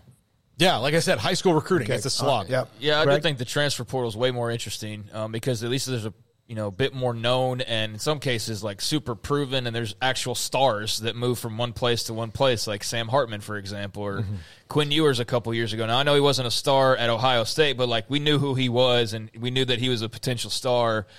So whatever the situation may be, whether a guy like Hartman who had proven it elsewhere and now let's go see what we can do at Notre Dame, or a young player who's not seeing time like a Ewers and decides after a year like, no, I think I want to go back to the home state. I just think all of that's the quarterback carousel that takes place now in the transfer portal postseason, I think is fascinating and way more interesting to see Sam Hartman moving around, or a Hudson Card, or Quinn Ewers, or any number of other guys versus the high school recruit, that's making his decision. I find that the portal is way more entertaining. And, I just think that, at some point it's just I've gotten older and I just don't care about top 12s anymore. I just don't give a damn about your abundance of schools that you're going to be choosing from over the next few months. I'll tune in when it's down to like 4 and you're making your decision. And that's just me getting older and just I don't have the time to care about a lot of that stuff as much as I used to. So yeah, I mean, good for the recruits to have all those opportunities, but it's just not something I'm as interested in. The portal takes care of a lot of that interest. We are now joined by Tim Brando, Fox Sports. We appreciate his time. He has been busy as hell with multiple games, a couple of different weeks. Tim, thank you for being a part of what we do and also what you do and sharing your college football stories. How much, was there a time when you were earlier on in your career or whatever that you paid much attention to recruiting? No. I've never been. Now, I keep up with who the top recruits are once they've made their decisions and who's going to play where. I've often bemoaned the non-sports day that is signing day, and how much time was wasted by magazines and networks. And I know a lot of guys have made their careers based on it. And the ones that are really good at it, I applaud them, for doing their jobs and for turning it into something. But no, I've got enough trouble making sure I know who's where once they get to college, as opposed to having to worry about what school they're going to choose. And, a little bit like when ESPN made the choice to cover LeBron James's games in high school, I thought that was a horrible mistake because it just, I think it's too soon for any player at any level at high school to be celebrated as, the king of something. It soured me on him. It really did. Now, God knows he's one of the greatest players of all time, but I felt that way then. I think a high school football game is great to have on TV if it's a Thanksgiving Day game and a rivalry. Like 1 year when I was at ESPN, we did this Thanksgiving Day game at Lafayette College at Leopard Stadium. And Stan White, the old linebacker from Ohio State, and I called the game. And Corso went with us because we were the game day crew. And Carrie Ross, our sideline reporter, that was our reporter on game day back in those days, she was our sideline reporter. It was Phillipsburg against Easton, Pennsylvania, right on the New Jersey-Pennsylvania border. You know, games like that are high school games being televised, and I think we put it on at 10 o'clock in the morning to have something to put on opposite the Rose Bowl parade.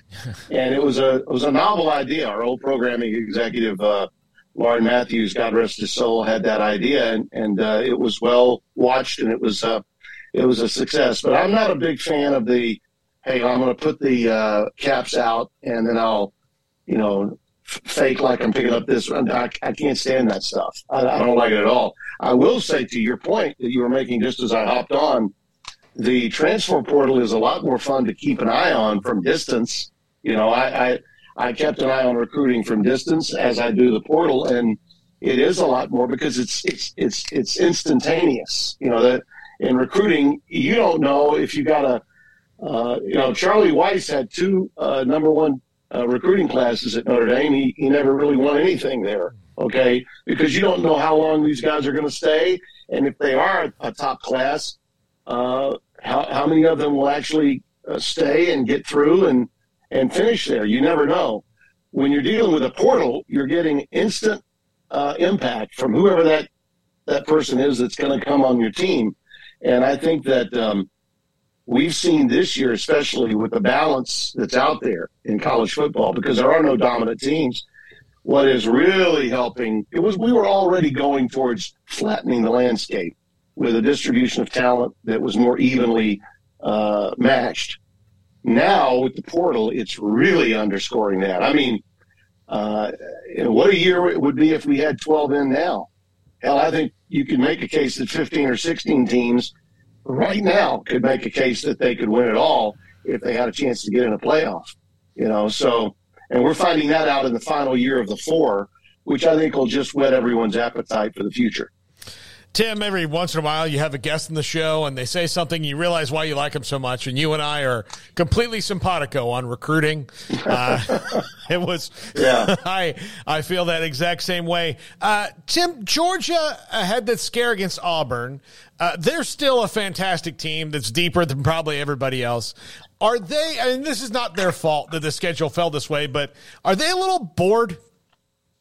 Yeah, and I think America is bored with them.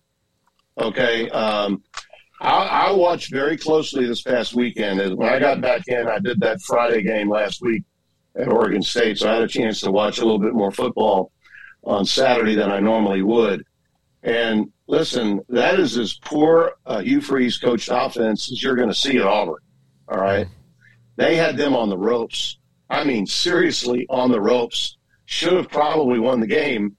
And if Brock Bowers is not on the field, they do win the game. All right. And tell me where the playmaker on the Georgia program is that's not the tight end, Brock Bowers. I don't see one. I don't see the receivers I saw a year ago. I think Carson Beck is highly overrated. He's certainly not as good as the quarterback that for years the Georgia fans bemoaned was never good enough. We need to make a change. Why can't we put in JT Daniels? And he went about the business of winning 2 straight national championships. Georgia is ready to be beaten, and I think Kentucky is capable. I really do. Kentucky's playing well on both sides of the ball. They have a quarterback now that can really sling it, and they're more willing to have explosive plays. If Georgia answers the bell because they are so much deeper than everybody else, and I know they are, Kirby has recruited beautifully, but the only thing separating Kirby Smart from Dabo Sweeney land from discounting the transfer portal altogether is a quality competition, which his team has not yet played this season. So Georgia still has a very weak schedule to play, even by SEC standards. Take away the non-con, which is a joke. But even if you look at the SEC, the teams they're playing are weak. But I still think they're very capable of screwing the pooch. and not getting to the national championship this year. I would be shocked if this Georgia team is playing for the national title. Tim, another interesting game of the SEC this week. LSU coming off of that loss to Ole Miss. I know our producer here, Garrett's a big LSU fan. He's beside himself with their defense especially. And meanwhile, you've got Mizzou with this 5-0 start. The big win over Kansas State being the highlight. But, yeah, what are your thoughts on just all the implications here and where both teams kind of arrive on Saturday in Missouri? Well, DBU is now CTU. Okay, the secondary that was DBU is now CTU. Can't tackle you. Okay, yep. They run from one-on-one situations when they are trying to make a play in space. That last touchdown Ole Miss got, they had 3 members of their secondary, one closer to the boundary, another directly in front of the receiver, another one just they had him sandwiched from the hash mark into the boundary, and he scored with ease. I mean, it was like, what am I watching here? If you didn't know better, you would say that maybe the coaches on defense told the guys, look, we're out of timeouts, let them score. Now, I know they didn't do that, but if you were a fan of your team and you were trying to win the game, your better chance of winning if you were LSU was for that kid to go ahead and score with the hopes that you get the ball. And they almost did, obviously. They had a ball into the end zone that could have been caught that Daniels threw, or they may have won the game. One of the areas about the portal that is susceptible for being problematic is what you're seeing in Baton Rouge. They lost a ton of guys on defense, especially their secondary, and they got a bunch of portal guys back there that either A, aren't getting it yet, or B, aren't all in. Okay, they are not all in on playing the kind of defense that LSU wants them to play. It's got to be one or the other. Perkins, who's one of the most dynamic players individually in college football, because of what they've done defensively, has been a non-factor this year. So to me, one of 2 things is going to happen in Missouri.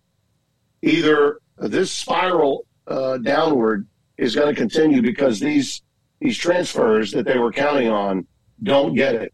And I thought we got a good sign of them giving up on LSU in the second half in that Florida State game. Okay, they rolled over, and LSU had a very good chance to win the game against Ole Miss, but that defense rolled over for Lane Kiffin's team, and they lost in Oxford. So there's 2 indicators right there that they're ripe for the picking for Eli Drinkwitz's team. But I think that they are so good offensively, and I think that there is enough pride, if you will, in the LSU defense and its team, its standing as a national program, that they'll bounce back, win this game. And if they win it, I'll submit to you that I believe they'll win every game left on their schedule, including Alabama, who's a one-dimensional team who will be exposed this week. A&M, in my opinion, wins this game. Milroe cannot become a passer and win the game. All A&M's got to do defensively is force him to throw the ball. Once they do that, it's ball game. And the Aggies have too many athletes on defense. Their offense, I thought, was showing some signs of recovery last week. The right guy is at quarterback by default. The kid from LSU that transferred in should have been the starter at the beginning of the year, in my opinion. And I think that they've got now the kind of leader that you want. And Milroe has never played as a starting quarterback in the SEC in a place like Texas A&M. And you watch. A&M wins this game, and I think they win this game with authority. Tim, have you ever done the Texas OU game? No, I have not. I've done Texas A&M. I've done Auburn, Alabama. I've done Alabama A&M. But no, I've never done the Red River rivalry. I suspect that I probably won't now that they're going into the SEC. But yeah, it was the first game I ever attended, Smoke. Okay.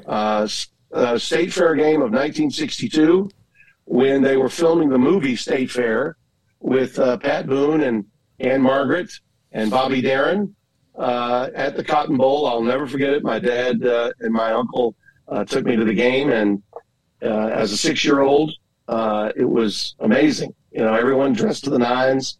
The stadium was unique in as much as you had one side and one side, and if you didn't have a dog in the hunt, we didn't. You were just amazed at what you were seeing, even as a 6-year-old. You really were. Tim Brando, Fox Sports, with us on 365 Sports. 1962 and Market. Holy cow. That's a memory right there. Did you see the movie? I'm going to now. Did you see the movie? I'm going State to Fair, now. Just it's an all-timer. It's a musical, and it's a great old-time movie. State Fair. My State Fair is a great State Fair. I used to call it the State Fair game when I was hosting game day because to me, living on the border of Louisiana and Texas, we always wanted to go to the State Fair in Texas first because 2 weeks later the State Fair would be in Shreveport. And so it was ours wasn't quite as big, but we knew what to expect if we went to the State Fair in Texas. Tim, do you feel like USC's game against Colorado is any kind of indicator of that they haven't really gotten better on defense like they needed to? I dropped them like a lead balloon in my poll. And I had seen them and was impressed with the changes in their defense. I thought that Bear Alexander, the 5-star transfer from Georgia that's playing the zero technique in the middle, was getting a bull rush, and he was occupying at least 2, sometimes 3 guys, and still getting to quarterbacks. I thought getting Mason back, the transfer from Oklahoma State at middle linebacker, was going to help them. And I was wrong. And I got an early indicator about what would happen with Colorado when I saw them almost lose the game with Arizona State, a team that was playing with its 4th starting quarterback, and a kid named Scadaboo, who was the FCS Player of the Year, who had over 200 yards of total yards and was not only running the ball, had a 62-yard touchdown pass catch that was incredible. He bowled over 3 different USC players to get there. But he also threw a pass. They had him in a wildcat throwing the ball. He put together a quick kick. Cam Scadaboo, remember that name. He's a hell of a talent for Arizona State. They had the ball down 7 with 7 minutes to play. And, I mean, that was a 34-point underdog. So I had a real inclination that Colorado would cover, and it took USC's offense just taking a deep breath after they got a 28-point lead for Shedeur Sanders to take off and USC's defense to get sloppy. USC is not a national championship caliber team because of their defense. Their offense is an embarrassment of riches. More wide receivers and tight ends than you could imagine. Caleb Williams is arguably the best quarterback in the country. I don't think he'll win the Heisman the second straight time because of the way the Heisman voting is handled now versus the way it was with Archie Griffin in the 70s. But he's not getting much help. And there are defenses in the USC that are, as you know, very good. Oregon State's one of them. We saw that on display against Utah on Friday night. Utah clearly is still one of the great defenses, good enough to beat USC twice a year ago. The line of scrimmage in the Pac-12 is actually pretty good. It's one of the reasons why it's the best league in the country right now. And I say that, and fellas, even my friends in SEC country, I'm not getting a lot of pushback. The balance of really good to great teams in the Pac-12 now is off the charts. Wazoo, Oregon State, Oregon, Utah, UCLA is much better defensively. UCLA's defense is a hell of a lot better than USC's right now. And next week, by the way, you mentioned that Spencer and I had 2 games a couple of weeks ago. We're going to have 2 games again next week. We're going to go into Houston for that West Virginia game on Thursday night next week. And then we're going to fly back to Corvallis for a Saturday tilt between Oregon State and UCLA, which I think is going to be a hell of a game. The Pac-12, everyone's expecting them to cannibalize, fellas, but I think 1 or 2 of these teams might emerge.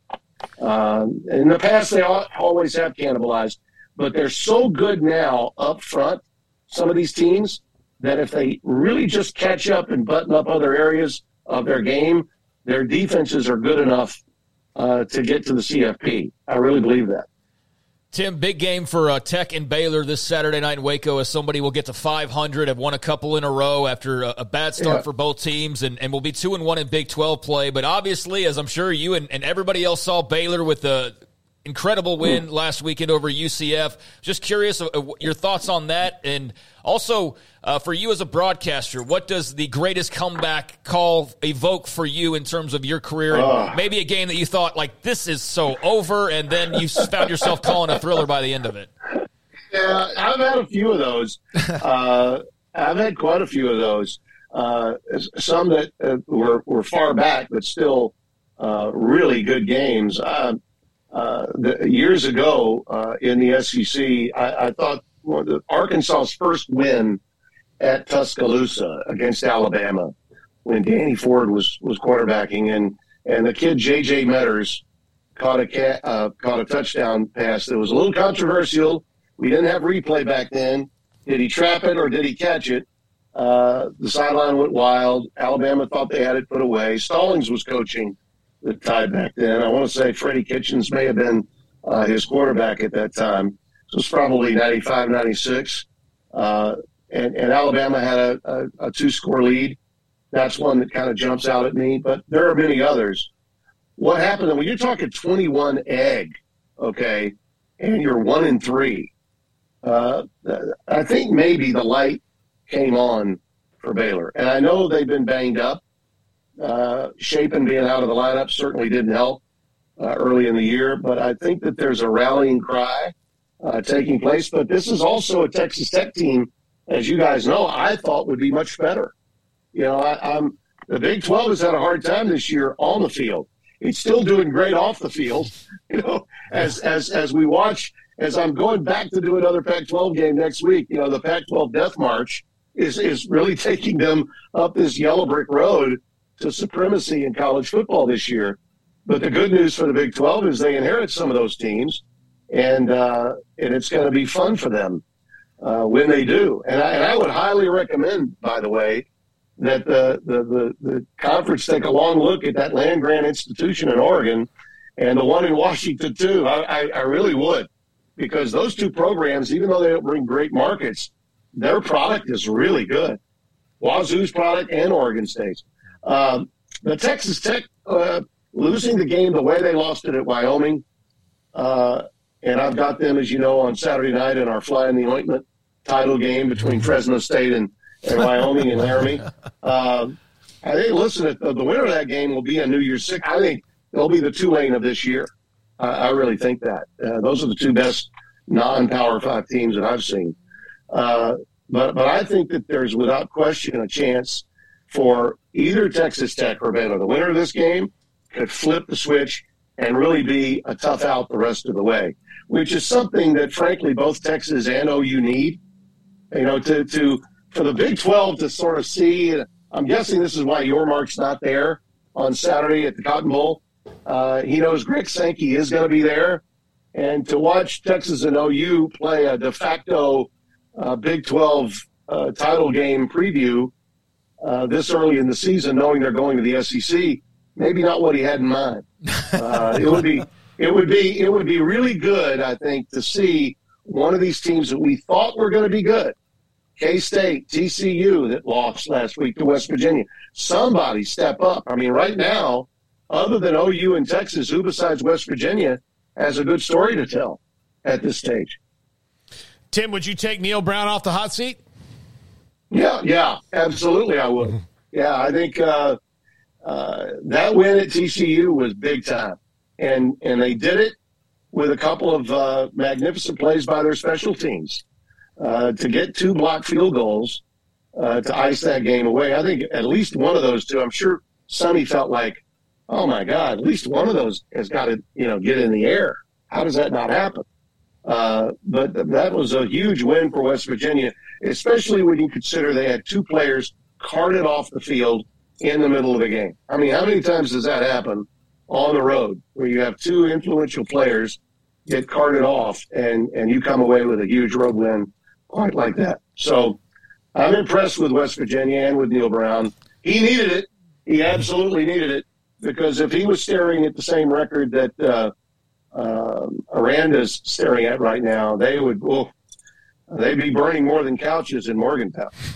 Tim, I know that there's a company now that helps with the laminated spotter boards. You showed us one that you have, and I'm sure right there next to part of where you are sitting in your man cave.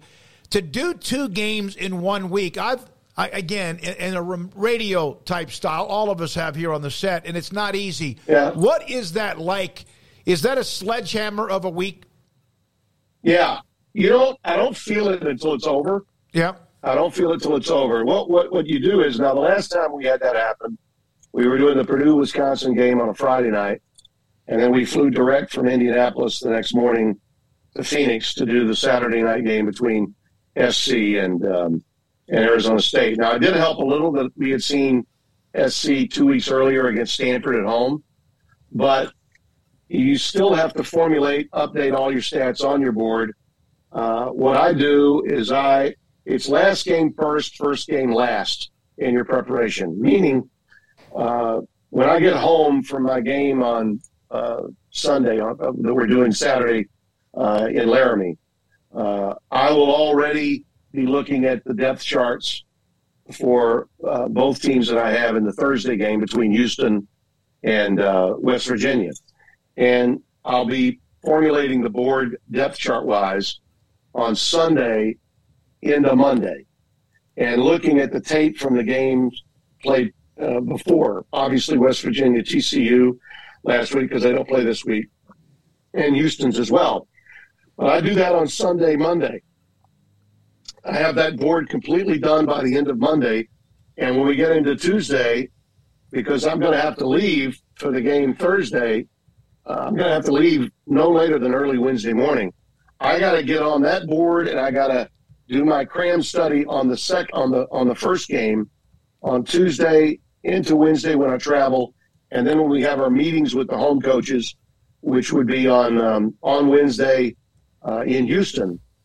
I haven't even looked or even thought about the game that I'm going to do Saturday in Corvallis, Oregon. Okay, so last game first game last, and you just do. I don't want anything to get in the way of what's next. The next game is what matters most. It's going on the air. So I completely forget about the second one, and then you just look at it as a short week and not think about the fact that you're actually doing 2 football games in 3 days across 3 time zones. I mean, you just have to look at it that way. To be honest, it's not nearly as hard as doing 8 teams, 4 games in the first round of the NCAA basketball tournament.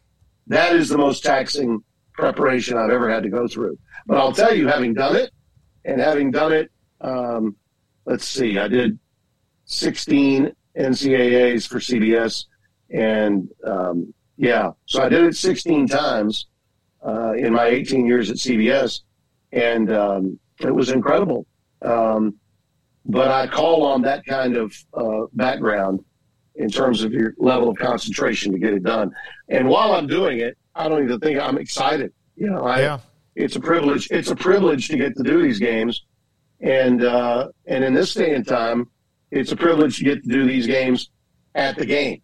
Okay, I don't lose sight of the fact that some of these guys are having to do it in a basement, can't imagine, or in a closet somewhere in some studio, whether it's in L.A. or Bristol, Connecticut, or Charlotte, or wherever they're doing the games from. I've not been asked to do that yet, and I hope that I never am asked to do that.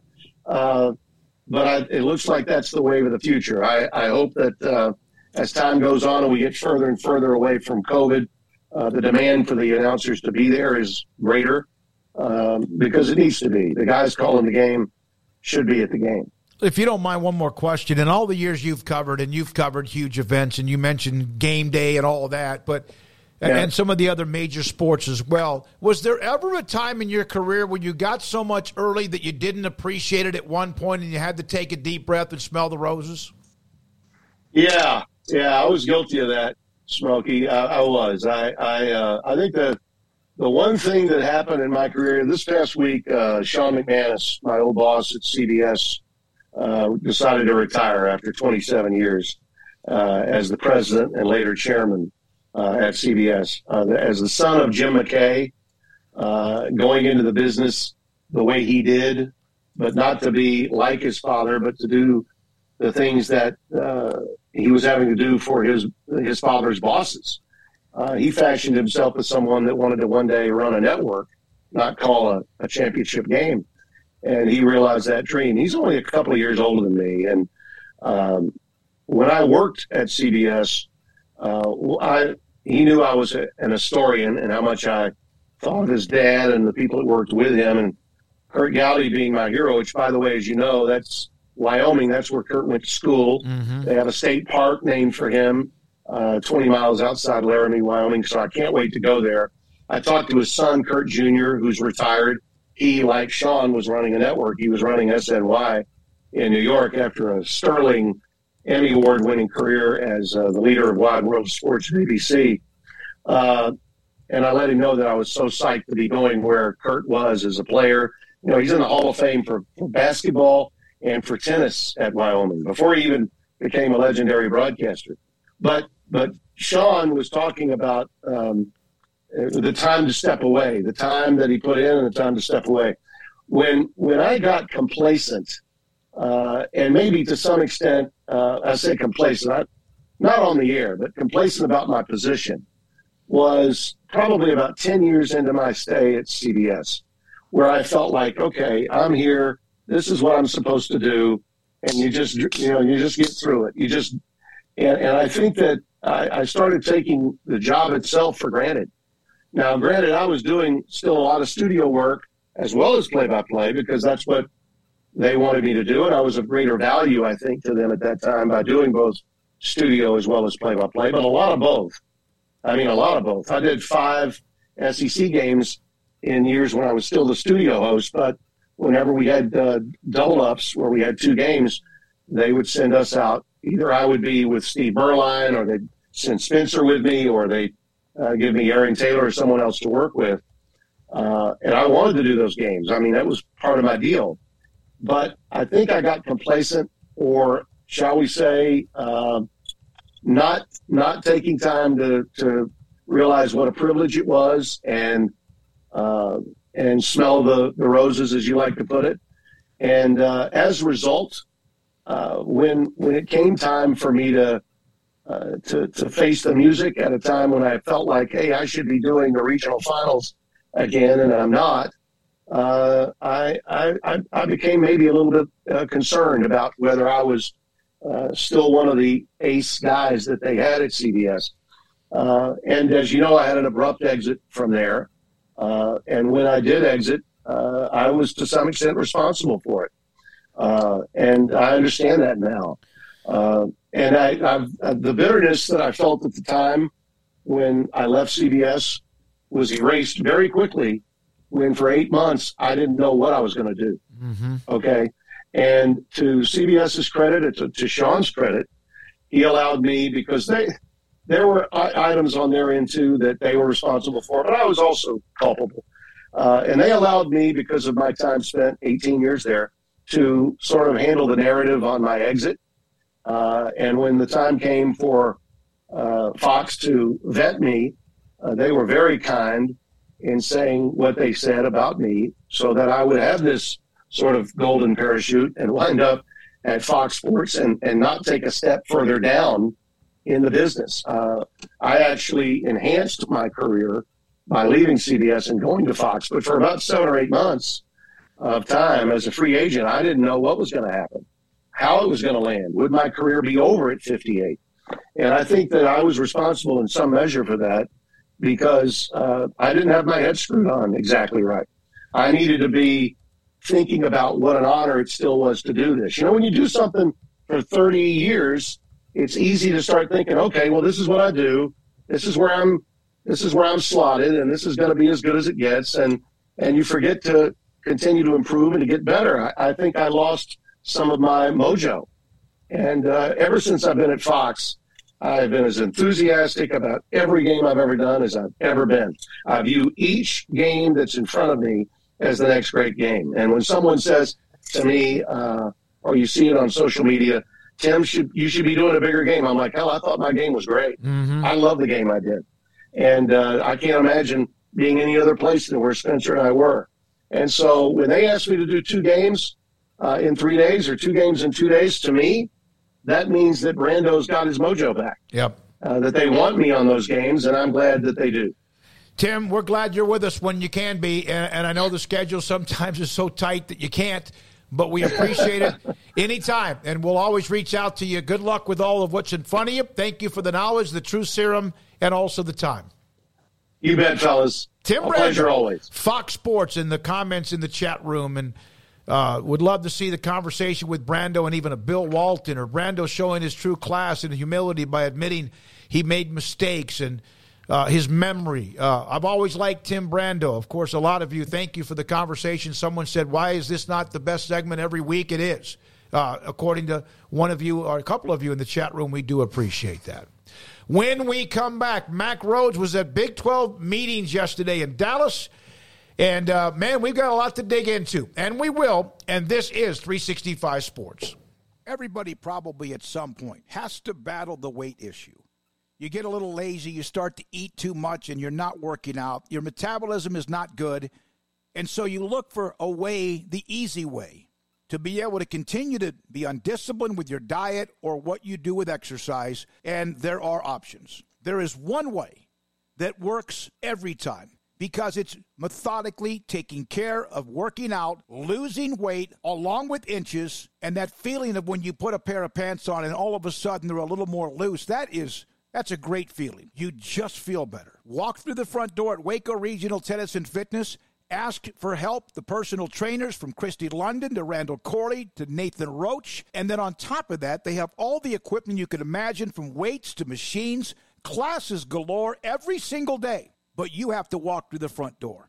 They will help you once you do. The best way, the most methodical way, and the best way to not just lose inches and weight, but also sustain the success of all the hard work, blood, sweat, and tears. Waco Regional Tennis and Fitness on Lakeshore Drive in Waco.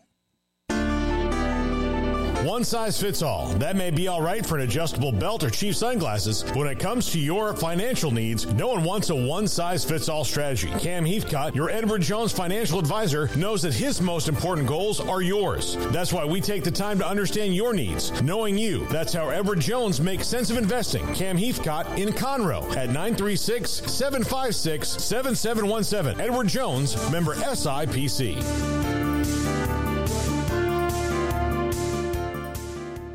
TFNB Your Bank for Life is the official local bank of Baylor Athletics.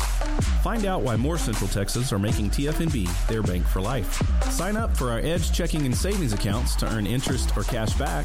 With 5 convenient locations and an award-winning mobile app, banking has never been easier. TFNB Your Bank for Life. Member FDIC.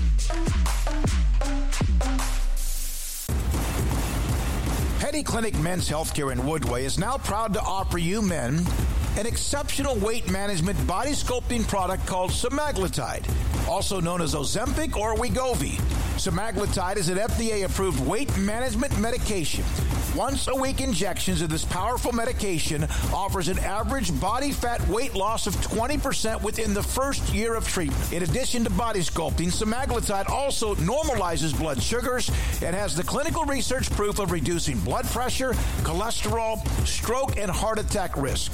If you're like most men and you have stubborn fat that will just not respond to typical diets and exercise, then help is finally here. Semaglutide, affordable, highly effective. Google search Petty Clinic Waco and reach out to the Petty Clinic team today for a free consultation with Dr. Petty to see if semaglutide is right for you. Go to pettycliniclowt.com. Baylor Scott & White Southwest Sports Medicine and Orthopedics, the team physicians for Baylor Athletics, diagnosing and treating all sports-related injuries, including concussions. These specialists also provide orthopedic services for athletes and non-athletes alike, whether it's knee or shoulder pain, a wrist injury, orthopedic spine care, and even an arthritis and total joint clinic. Trust the doctors Baylor Athletics trust. Baylor Scott & White Southwest Sports Medicine and Orthopedics wants to get you back in the game. Cars priced right, both day and night. Average your car and take for you. Red, white, and blue. At Richard Car in Texas. Cars that zoom with lots of room. At Richard Car in Texas. Count on us, a dealer to trust. At Richard Car in Waco, Texas. Welcome back to 365 Sports, powered by Sikkim365.com. Our weekly segment with Baylor Director of Athletics, Mack Rhoades, is brought to you by Edward Jones Investment Brokers, Ben Erlinson, Brad Wilson, Cam Heathcott, and Chuck Verno. Edward Jones, making sense of investing. All right, here we go. Craig Smoke, Paul Catalina, David Smoke. This is 365 Sports. Baylor Director of Athletics, Mack Rhoades, back from Dallas, Big 12 meetings. And we will get into that thing of what happened on Saturday in Orlando. And I know you want to get to that too. But all 18 schools represented up in Dallas, including the incoming 4, the 2 on their way out, the 4 that joined this year. What was that like, Mack? And thank you very much, as always, for your time. Yeah, for a portion of the meetings, at least it was 18, and so a lot of people to have in one room, or some joined via Zoom, but probably that portion was a little bit of chaos, but no, really good meeting, positive. It was good to have everyone there. When we talk about the future of the conference, future things, Oklahoma and Texas do not participate in that portion of the meetings, and so thought we did a lot of good work. The 16 of us as we think about the future, and then I thought we had some really good conversations, just things that we needed to address in the now with the 18. How are the discussions when Texas and Oklahoma are involved? Obviously, they have their eye somewhere else. They're playing this weekend. But has that kind of become much more applicable or amicable, than maybe in the past? Yeah, no, it's very amicable, and those parts of the meeting, those topics are very laser focused, and so there's not a lot of room for you to get off the tracks, and we'll talk about officiating reports and in the moment, and those types of things, just bowl game scenarios and basketball schedule for this year, and things of that nature. So again, really focused, and then we probably, I'm gonna guess, 2/3 of the meeting, are really just the 16 of us and talking about the future. Mack, how soon do you guys get to football scheduling? Yeah, so this meeting, was an important meeting from the standpoint that we talked about just the formula, what we would call the matrix, and so how we would put the schedule together, and again, certainly appreciate the work with fellow colleagues, with an additional 4 other athletic directors, and so the 5 of us, along with Scott Draper, have spent time, putting that together, and so that was a big step for us to get over, and then we'll begin to start, really putting together schedules and looking at sequencing and just making sure they follow our hard principles as well as soft principles, and certainly the matrix of how we do all of it. And so I would hope that by the championship game for certain, but we'll see how this next step and process goes, how quickly we can get through looking at the different variables and how the schedule actually comes together with our principals. Will there be initially teams in not quads as far as winning quads or pods, but is there going to be you're going to have your 3 or 4 you're going to play every year, and then you have how is that going to be difficult with 16 teams? It's a challenge, and we're really looking at it, and probably sharing more than I should, but we're really looking at it, in terms of cycles of 4 years. The thing that's a little bit hard, and even though we talk about, a cycle of 4 years, we know that we're going to have to probably take an additional look after 2 years, just with the CFP and going to 12 teams and just making sure that what we're doing is making sense when we think about giving the Big 12 the best opportunity to have multiple teams in the playoffs.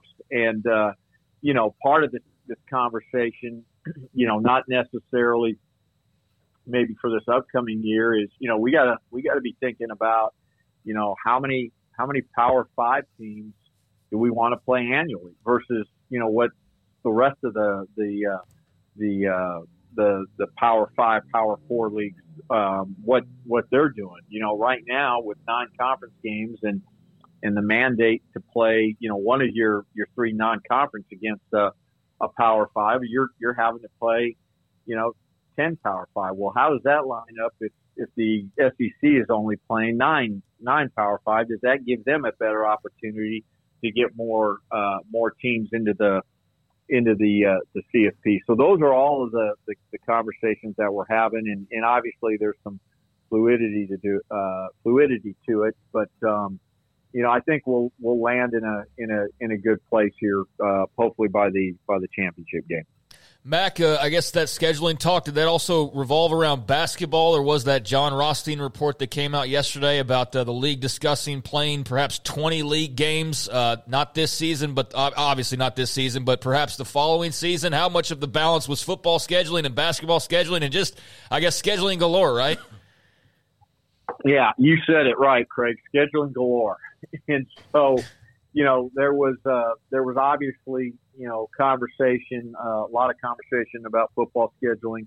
And then, we took time to address both men's and women's basketball, and then kind of just the rest of the sports, globally. And we're actually going to have to, because time didn't allow and permit, we're going to have to actually come back to, in a one-off meeting, really begin to drill down on the other sports. And certainly part of the other sport discussion is just the travel, and with midweek games, how do we deal with that when we think about the well-being of our student athletes. And then what I would tell you about the men's basketball schedule, specifically, 20 games is certainly an option. You got to be thinking about, do you want a bye week? If you do with the 20-game schedule, you probably need to begin, conference play before Christmas rather than after Christmas. And so there's a lot of that going on, but, I think we're going to land that here pretty quickly. And,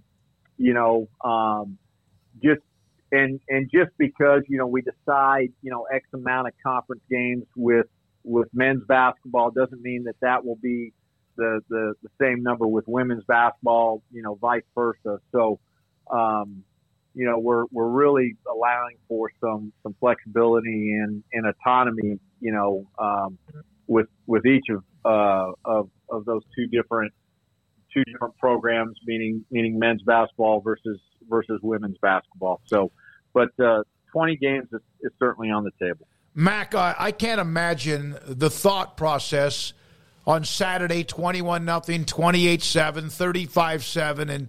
And I was going to joke about this, whether you had a little short list in your pocket you started looking at, but it was dire, and it was almost rock bottom.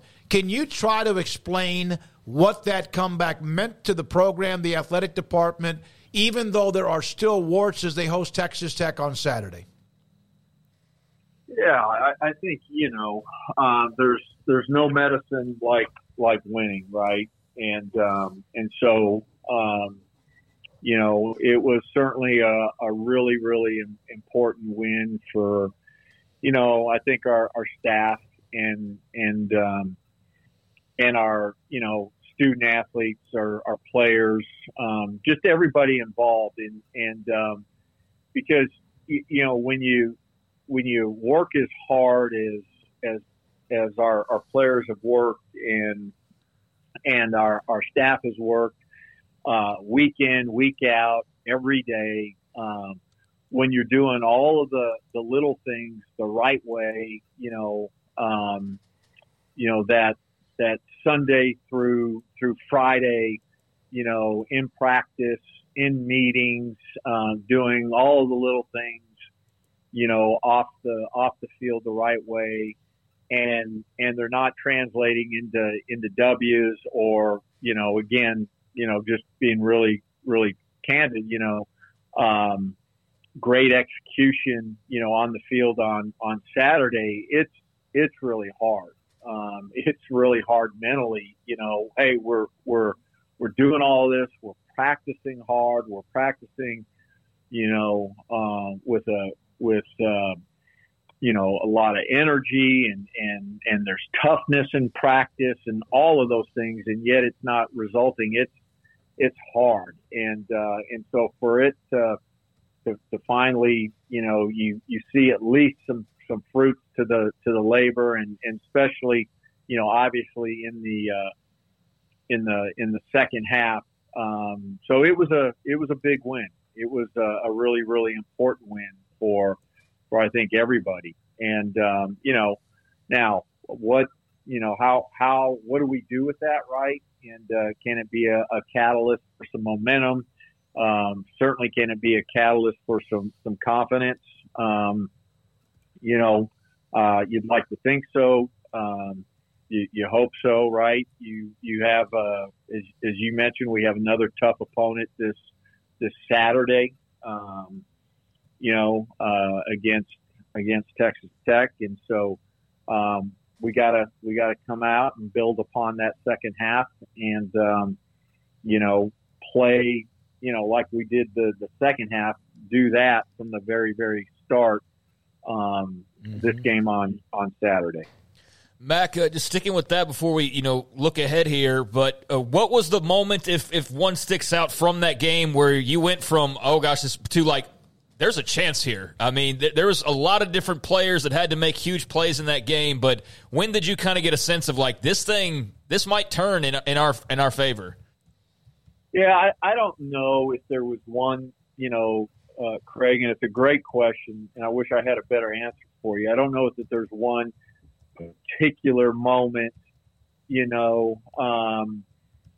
certainly, when the recovered fumble for, return for a touchdown, that was probably, if I had to pick one, that was probably it. But it was, I thought that, we started to get in a rhythm offensively and with tempo. And I could just see confidence grow and build on the sideline, and so I thought that was really, really important. You could just see some of that belief. You started to see some players, be really, really vocal on the sideline, both offensively and defensively. And so, again, I thought that was really, really good. I thought halftime was really, as you can imagine, right, walking into halftime, nobody was happy.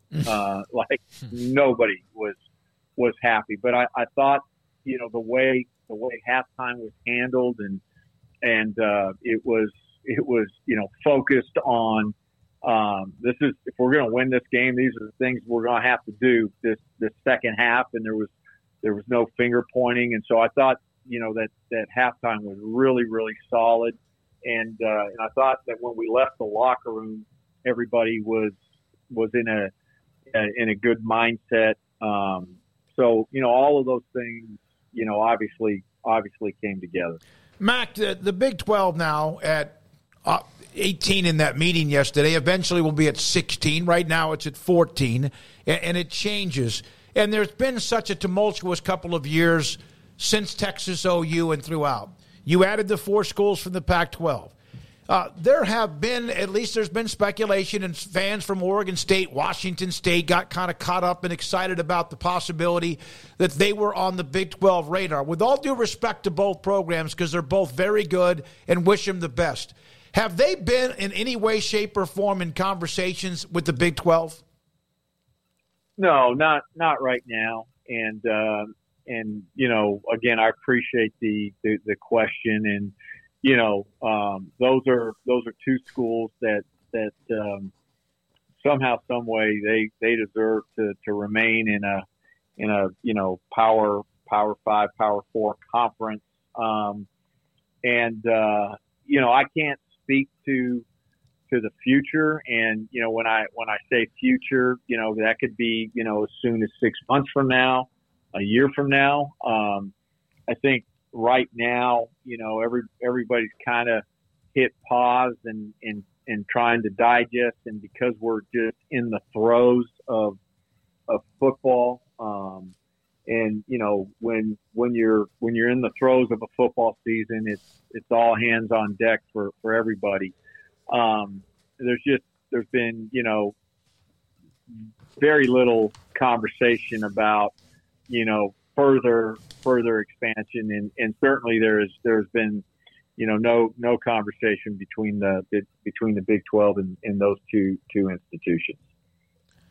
Not saying it won't happen in the future. Yeah, because who knows? No one expected most of what we've seen the last couple of years to ever happen either. Now, Joey McGuire and Texas Tech come into town. It's the first time since he's been the head coach there. They played the year that he left. Is that still kind of an awkward game for you and for Baylor and Tech because of it?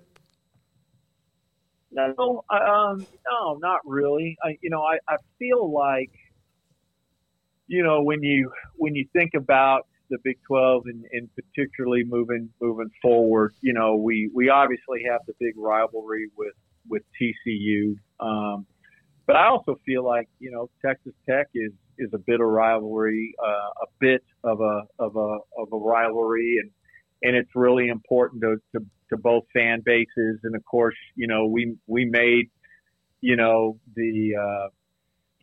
the decision, to bring it back to campuses, and I think by bringing it back to campuses, it even maybe elevated the rivalry even more. So again, it's an important game, to the fan bases, and the fact that Joey was here for 4 years, I had the opportunity to work with him, obviously is a nuance to all of it. Joey's the head coach at Texas Tech because of the time that he spent, here. He's not the head coach at Texas Tech if he doesn't spend some time under Dave Aranda. I can say that with certainty, and I think Joey would tell you the same, and he's got great respect for Coach. So wish him the very best, and I wish him the very best on most Saturdays, but certainly not this Saturday. Mack, thank you very much. You added a bunch of people to sports. I think it's the sport, health, and medicine. Is that correct? I saw that press release that came out. Is that just adding to your staff? Yeah, that's it's some of it adding and some of it replacing, and so just again moving forward and making sure that we're really focused and concentrated on how we take care of our student athletes. Thank you. We'll see you Saturday. Mack Rhoades, Baylor's Director of Athletics, with us on 365 Sports today rather than Tuesday because of those meetings we discussed with him on Monday night, I think it was, and also on Tuesday. Scheduling 16-team conferences across the country is going to be, like, that is something if I had interviewed for a job and they're like, all right, well, part of your job is going to be figuring out how to get 16 teams across the country in all these sports. I mean, like, I don't think you've got the right guy. I think that's too many, things like that, because you could get, like, my fear would be you get, like, across the route, like, you're like, all right, we're done. And they're like, we left Arizona at all this, didn't we? Yeah. I mean, it's got to be an algorithm, right? It has to be some sort of a computer-generated type model. But even then, you can still, like, you have to go through, like, different models over and over again to make sure that, everything is right and it works. So, yeah, I mean, I'm not down with the math and how I have no idea where do you even begin with trying to unpack all of the different teams and the crossovers and I just like how all that works just makes my head go crazy. So yeah, I think you rely on the computers for a lot of that. And then it's interesting that he separated the 20-game schedule as far as men's basketball and women's basketball. So it sounds like they're getting close to being able to find a resolution there, and that'll be interesting. I know that when John Rothstein's report came out about the 20-team or the 20-game league schedule, that there was a lot of reaction of like, awesome. There's a lot of people that were pumped up by the idea that would be the case. So sounds like that's on its way to possibly being a reality sooner rather than later. And so Big 12 basketball fans get a bigger dose, and that'd be good for them. But meanwhile, I think his Oregon State fans and Washington State fans perked up when they heard Mack Rhoades' answer there about the he didn't shut it down, no, but he just, again, for right now, as far as the conversations are not there. Yeah, not happening right now. And, still, though, I think it leaves you just wondering what's going to happen with this lawsuit and what happens in the next month with that, because there are some things to be decided about how the money is going to operate and who's in control of what. And I think that's the big important piece to figure out before you go on to anything else is, are you talking about a situation where they're suddenly in control of a lot of assets, or are you talking about something where it's not that and it's the different outcome where it's not like as though you hit the lottery, I suppose. So that needs to be cleared up to, I guess, give them a better direction on what all would be possible. But, yeah, certainly not discouraging news by any means. The thing about expansion, the one part that I don't like about it is the fact that I loved that everybody played everybody in every sport, and in basketball, home and away, and in football, you played everybody in your conference, and so you didn't get like a break when it comes to the schedule, which I know is impossible now when you get above 10 teams. Here is a tweet from Scotty B from just a minute ago. He won last week's TexasBeefHouse.com pick'em. Thanks to Kim Coulter again for being the one kind enough and caring enough to donate the product or the gift cards. He got his cooler. There's the product. It is amazing. And there you go. Scotty B showing off what he won from the pick'em. Short ribs. I'm having a short rib kick. I think there was some sirloins, short ribs. There was some sausage. There you go. Wow. Right there. There you go. And then obviously the part with Texas Beef House. There's a big auction. Remember, we've discussed that coming up just around the corner. So, again, how did he get that? Was by... All right, you went online, and it's pinned at the top of our chat room almost every day. You go on, and you pick the games that are in there. Christian McCollum puts the games up. There's anywhere between like 12 or 15 games. I can't remember. You pick them. That's it. I do it every week just because I want to see how I do. And then the winner, and sometimes there's been a tie. The tiebreaker, of course, is a certain games have more value than others. And then Christian will pop it out to me on, Sunday? And then we contact the winner along with Samantha Duvall. It's just simple. You pick 12 or 13 or 9 or 12 games. That's it.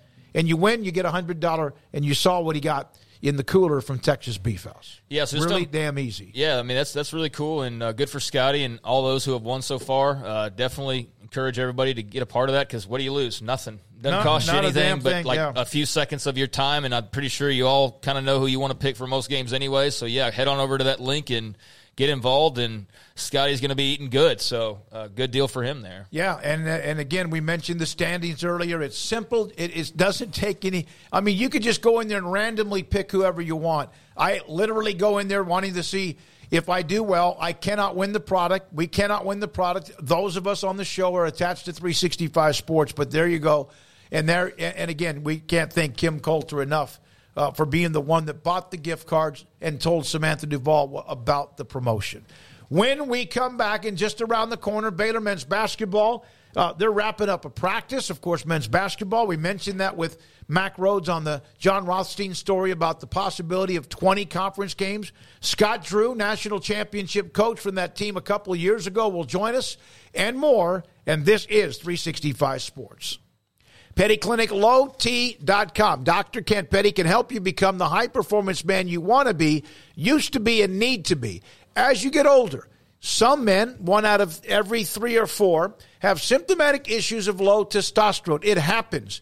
It is because of father time, and it's no different than some, unfortunately, have to battle when it comes to high blood pressure or other issues you have when you're born. It's just part of the deal, and there's other things that you probably do that lead to certain symptoms of problems you have. But in this case, testosterone levels can drop. And if you have low sex drive, it's not the same. It's just not even close to the same. If you don't sleep as well, your energy's not the same. Your focus is not the same. It could be your testosterone. Doesn't mean it is, but it could be. Dr. Kent Petty and his staff, contact them. Petty Clinic, lowt.com. Upper left-hand corner, you'll see an email and phone number. Contact them, and they will set you up to get the blood work. They'll take care of that for you. You go get your blood work. They get the results. Dr. Petty will look at them, and if your testosterone level is too low, he can put you in a program to increase it so you can be, and you want to be, high-performance man you used to be at Petty Clinic, lowt.com.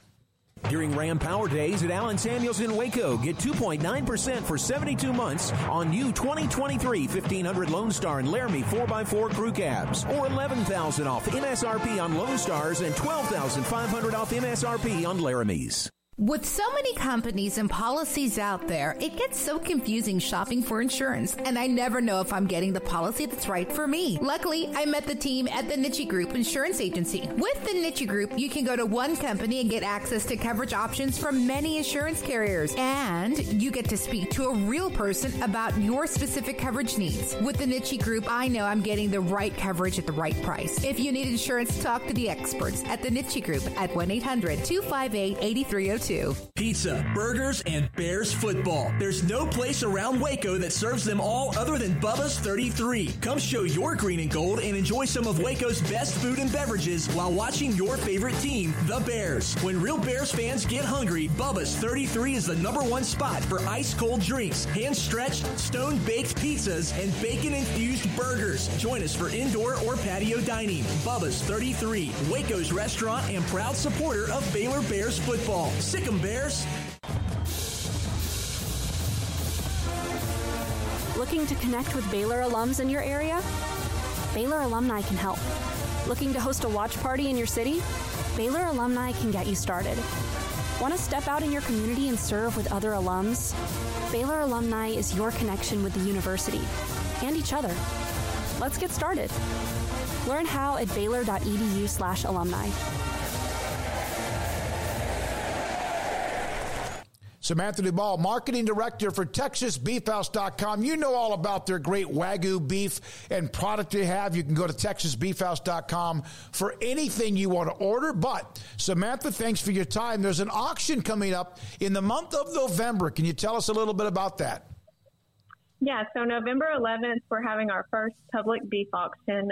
It's going to be here at our ranch in White House, Texas. It's going to be a live auction. You can bid in person. You can bid on the phone, or we'll also have it online. And we're auctioning off Wagyu and Angus beef. We'll have 30 to 40-pound bundles. They'll be full of steaks, hamburger, and primals.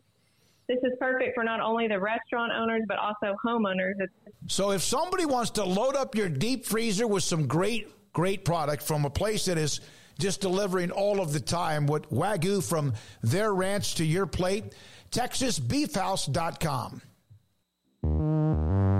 This is 365 Sports. Are you a Sikkim 365 super fan? Then try out our premium subscriptions at Sikkim365.com. 365 Sports, Scott Drew around the corner. Chat room going. In fact, Kim Coulter, Smokey, you do the pick 'em just because you want to beat Pax. He's way ahead of me. I had 1 week where I think I may have been right on 3 to 5 games. It's like anything else. You lose your traction, and it's hard to get that back. Kim Coulter, Oregon State, Washington State are not getting the excess conference funds. That's 100% delusional. Yeah, I see. When we talked about this the other day, I discussed how I read through the arguments for why they would be possibilities, and the biggest thing that we said, you can go back to listen to it, is this idea that this was something that was imminent was BS, and that there was nothing to there being something imminent. And that's true because there's not anything imminent. Now, you can take Mack Rhoades' comments and say, well, he didn't say this, and you'd be absolutely right because I don't think anybody in college athletics is guaranteeing anything. But I do think the whole point of the argument for why they would be attractive isn't just like throw them a life raft or they'd be cool partners to have. It all comes down to money. And so that argument is based on them in particular getting $150 million. And then that would be, the enticement for the Big 12 to, want them in, and there'd be all sorts of parts to that. But yeah, that you'd have to get that money first, and so that's what's going to be decided here in the next few weeks. And even still, that doesn't guarantee anything, mind you. Mm-hmm. But that's like the big, I guess, hook for the argument, and why they would be attractive now as opposed to any other time. And so if that were to go in their favor, that would obviously be a huge deal. But that's still a few weeks away, and I guess as one person believes, there's no chance in hell of that happening. And as we talked about yesterday, this idea has a lot of like, well, if. And yeah, if a lot of different things fall away, then perhaps there's a door that cracks open. But like, we're nowhere close to that being the case right now, which was the main point. There's nothing imminent, and there's not anything right now that's taking place to where Oregon State and Washington State fans are like getting an invite next week or something along those lines. And I feel like that's how it can be portrayed or how it's taken based on the people that ask me, like, wait, what do you – and it's not anything that's right around the corner. Read the quote that you showed me that you were going to tweet it out, so because I know it'll get a lot of interesting fodder. But read the quote, because there's part of it what he said. There has not been any contact or any discussion. But go ahead. Yeah, there's been very little conversation on further expansion, talking about within the conference, and there's certainly been no conversation between the Big 12 and those two institutions. Not to say that won't happen in the future. I can't speak to the future, and when I say the future, that could be 6 months, a year from now. Yeah, or maybe never. So yeah, the point being that there's nothing to that right now. And I know that the game and realignment to play is down the road, so you can keep always kicking that. And you know what? Who's to say? Like, we have no idea what is going to happen. But, yeah, there's nothing imminent. And I think a lot of the hopes are pinned to, what the rulings are when it comes to the Pac-12, and whether or not, in fact, those two schools have the network at their disposal, and whether or not they have $150 million suddenly just in their two pockets. And, it's still, I guess, begs a lot of questions about just, where they are and what they're trying to get done and what they can get done, like, as far as next year, like, how quickly can things come together? You know what I mean? Because we've seen how, with the Pac deal, the Big 12 can turn right around and make a schedule for next year. Just boom, like that. So that's always a possibility. But, yeah, there's a lot of just, like, how would this work and what would that look like and where are they in their pursuits and what works out better for them and ultimately what do the courts decide will be the big part of that. I know this, that and because the Big 12 has had teams that have been in that position but never in this position of Oregon State and also Washington State, wishing them whenever that time might be, whatever they can do down the road, the best of luck. National championship, men's basketball coach Scott Drew just finished up a practice. David Smoke and Paul Catalina, Craig Smoke on 365 Sports. Is this – I know that getting ready and game planning in the moments of a game might be what, like, juices you up the most. What is this like right now when you're cultivating your team? Hey, right in there. Thank you. Sorry, I'm walking out right now. I got full attention for you. Go ahead. Go ahead. Okay. So I know that game day or game planning or in-game changes has got to be like, that's got to be like a rush, like an adrenaline rush. But being able to, like, right now, molding your team during these times of the year, this practice time, what's that like for you? Man, that's a great question, because in years past when you had 70% of your returning players, they knew what your system was and you could kind of build.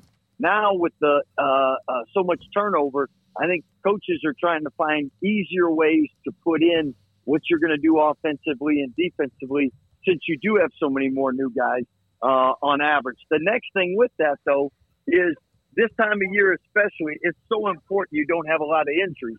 And why is because you're trying to figure out rotations, who plays well with who, especially when you got a lot of new guys.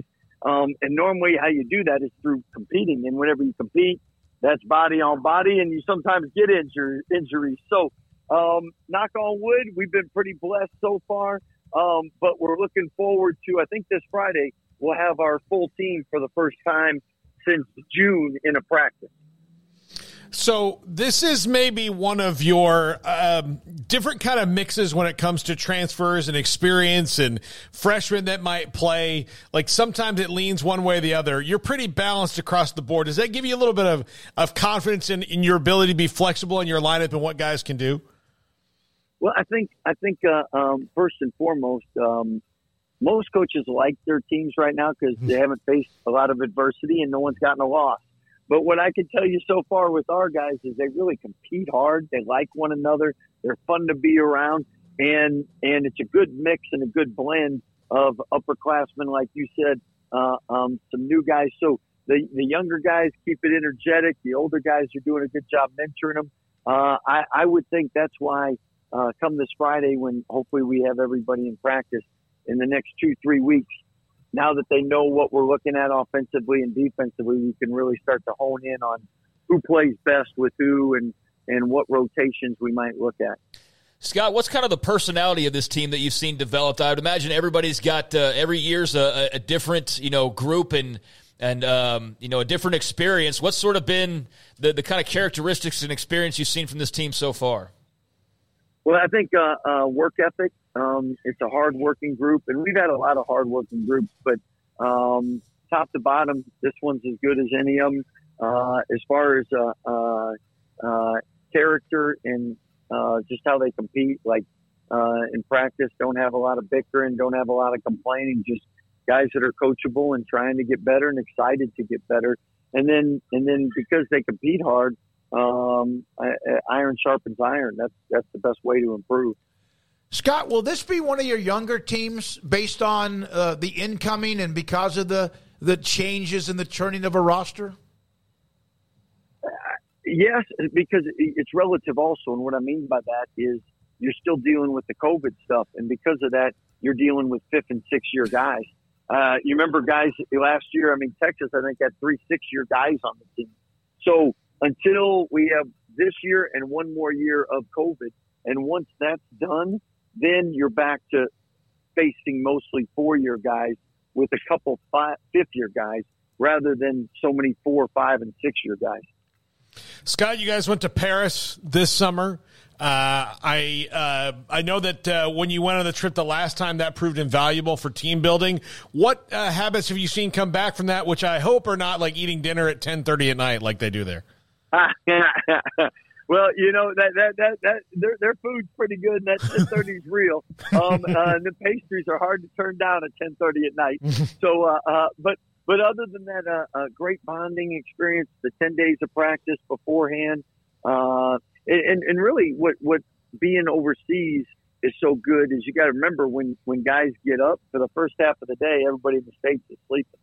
So there's no social media, there's no phone calls, and they're just hanging out with each other and spending time together.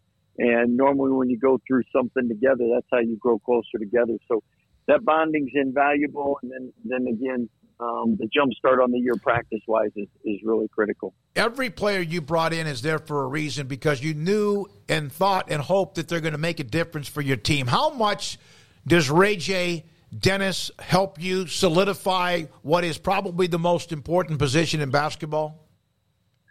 Well, I think first and foremost, he gives you experience there, and you can't replace experience. You can be as talented as all get out, but that poise that comes with the experience of being in there and have done that, not much he hasn't seen in college basketball, being the player of the year in the Mack, which is a really good basketball league, playing at Boise State. He's been in 2 great programs, really well coached. They've won a lot. I think the easiest thing to compare it to is really the quarterback position in college. And it doesn't matter if what college team it is. Normally, freshman quarterbacks throw more interceptions than upperclassmen. Mm-hmm. And taking care of the basketball is the first and biggest prereq for a point guard. And then the experience of knowing how to get your teammates involved, who to look for, where to get them the ball, when to get them the ball, knowing that, hey, this guy ain't gotten a touch, I got to get him a touch. You know, those little things that come in. I know you had the NBA guys in here this summer as well. Coming back, it seemed like everybody that's in the league came back for a little while. What do you glean from like letting your guys talk to those guys and how they listen and take in advice from the veterans like that? Well, first and foremost, some of these guys are here because of our vets. And then the second thing is our vets are here because of the vets before them. And because of their love and care for the program, it's easy for them to want to help and want to give back. And it's easy for these guys to listen and be receptive. So that's an invaluable part of our program. Scott, what is more pressure-packed this day and age? You're down 2. You just called your last timeout. You get the ball in front of your own bench, and you're down 2 to draw up a play, and it's a massive crowd and it's loud, or recreating your roster in this day and age of the transfer portal? No question. Recreating your and that's where everybody loves. I think no matter what profession, nobody wants uncertainty. Mm. So, like, if you have a job, being uncertain, am I getting a raise? Am I getting fired? Am I getting demoted? Like, everybody just wants, like, do I have a job? What do I need to do? And coaches the same way. What's my roster? What do I need? How can I build? And the end of the season, you have to deal with who's going to the draft, who's not going to the draft, who's transferring.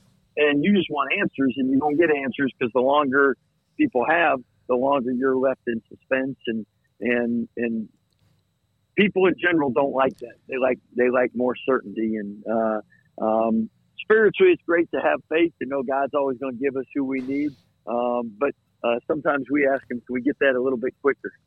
Yeah, there you go. Now, my last question for you is, you mentioned Friday you might have your full assortment of your team together for the first time. Is that because players who are coming back from any kind of injuries, or what does that do to? Yeah, Jacoby had broke his nose and had surgery, and he gets back Friday, and he's the only one we have out right now. So the day we got Langston back, we lost Jacoby. So we're just trying to get everybody back, and hopefully this Friday we will have that. I love the fact, I don't like the fact he broke his nose, but to me that means he's mixing it up somewhere, right? Or is he just caught like a straight elbow? Well, I can tell you don't have to worry about any of our guys backing down from mixing it up and playing hard. So it's a great group in that realm. Thank you, Scott. We appreciate your time, man. We really do. We did not ask you about the 20 conference games that has been reported. Mack was on with us earlier about they're trying to get all that done with the new conference for next year. Is that something you like? Is that too many games? What are your thoughts about a 20 conference schedule? Well, I believe in the math, and the math says if you play 20 games, it gives you the best chance as a conference to get a couple teams a higher seed line and maybe an additional team in the NCAA tournament. So what's best for the league, I'm a team guy and want what's best for the Big 12. So I would prefer the 20 game team schedule. I can tell you that we were so blessed when we were able to play everybody home and away and have a true champion. And who you play, where you play, that's going to have some dictation. But overall, 20 games gives you a pretty good sample size for who deserve that conference championship. Thank you for your time, as always. Appreciate it. Scott Drew. Hey, thank you, guys. And hey, great job, Smokey. When we were down 35-7, I saw you on the sideline making a couple plays. And what a heck of a win. I tell you, we got great momentum heading into this weekend. Yeah, and you were a part of a program that you were trying to build from scratch. Not that Dave has done that, but how critical, what does that mean, that kind of gutting it out like that to get a win when they really did need one after a very difficult start? Well, the thing I can tell you is sports is such a momentum and mental thing. And when you get a win like that, those could be season changers. They don't guarantee it, but they sure do help. And I always say you work really hard, you get the win. It's kind of like you get the paycheck. If you work really hard and you get the loss, you didn't get paid. And everybody has a job. You do want the paycheck at the end of the day, and winning gives you that. And that momentum is going to be huge for us, I think, the rest of the year. Thank you very much. Scott Drew, national championship men's basketball coach at Baylor, full throttle, like every single time you've ever bumped into him, seen him, and also had him on this show. He is just energy deluxe. Yeah, he's one of a kind, and crazy that basketball season's almost here as well. So you got to kind of start feeling the change in the air like I talked about yesterday, and getting a little cooler out. I can't speak to the rest of the country, but yeah, I mean it's here, and we're gonna start hearing the squeaking of sneakers and all that here pretty soon, and it's gonna, and then just a few months, that little building over there. Oh yeah, it's getting bigger and bigger every day. That's going to be in full action, and that's going to be pretty sweet when that time comes. I guess I need to go walk over there to see how long it's going to take me, since we're not going to have any, like, the parking at the Farrell Center is tough enough. Yeah, so it's only 90 here today, which is great. When we were in Florida, our friends were saying, like, oh, we're sorry it's so hot today. And like, well, what is it? And they're like, yeah, it's 85, but the humidity's high. I'm like, look, I will take the 85 and the humidity over 192 degrees that we were getting every, like, and they get the occasional rain showers that kind of just cools everything out, makes it more humid. It was fine. Like, I didn't mind it. I didn't mind it at all. Yeah. So. Well, thank you to Scott Drew. Appreciate his access. Hope you've enjoyed our guest today. We're not done, because Paul Catalina and his top 5. It's time for Paul Catalina's Top 5, brought to you by Texas Beef House. Where's the best beef in Texas? Your house when you order from Texas Beef House. Unleash the flavor of Texas raised Wagyu. From our pasture to your plate, TexasBeefHouse.com. Top 5 ACC thoughts or observations. What do you want to say? Emery sometimes corrects me because it sounds better. That's why he's here. Number 5.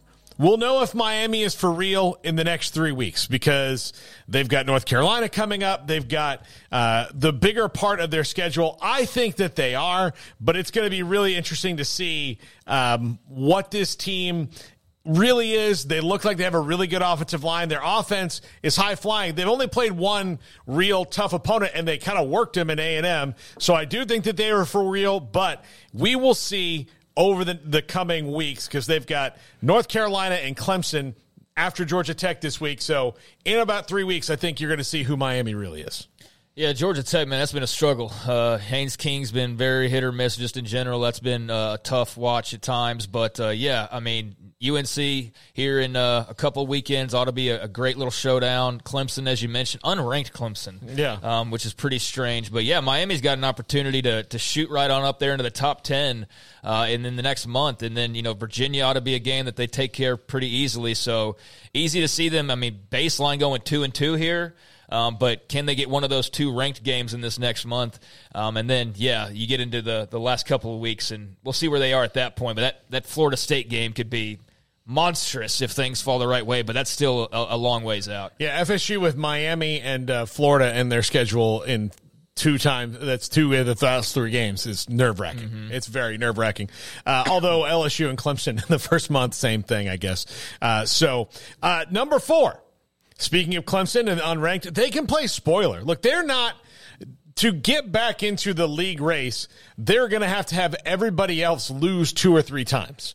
And those teams that lose 3 times have to be the ones that beat them. So it's going to be tough for them. But if you look at their schedule, they've got Miami, who's very much in the race. They've got North Carolina is very much in the race. And then outside of that, they have Notre Dame, who already has a loss that they could beat and take them out of the national championship picture. So Clemson, I think, for them future-wise to grow, that's the role they probably need to embrace right now. Look, they did not play well against Duke. There's no doubt about that. They do not have playmakers, but this is still an extremely good good team that has good coaches. Garrett Riley's figured out how to run that offense in spite of not having those playmakers, and their defense is legit. They've got 2 guys who will be starting NFL linebackers next year that will just cut your head off, not to mention a good secondary and a good front. So, yeah, they're not Clemson of old, but they can still rock your world if you're not careful. Yeah, I think anybody just pushing them off as like just some average Joe is making a critical mistake. They're still the Clemson Tigers, and I understand with the transfer portal and various changes and whatnot, and just the fact that, hey, not every year you have Deshaun Watson or Trevor Lawrence or whatever, not the quarterbacks necessarily the issue number one, but yeah, they're still plenty talented. The point being, still well coached, and it's not quite what it was during their heyday just a few years ago, but it's still better than most out there. So yeah, they can absolutely ruin some dreams here over the next few weeks. Number 3, Louisville's a contender right now. They can hang around. I think ultimately they'll probably get got, as they say, but this is a much better team than I think people realized. I think that Jeff Brom has got something going there, and having a quarterback that knew his system in Jack Plummer, kind of backwards and forwards, has helped them out a lot.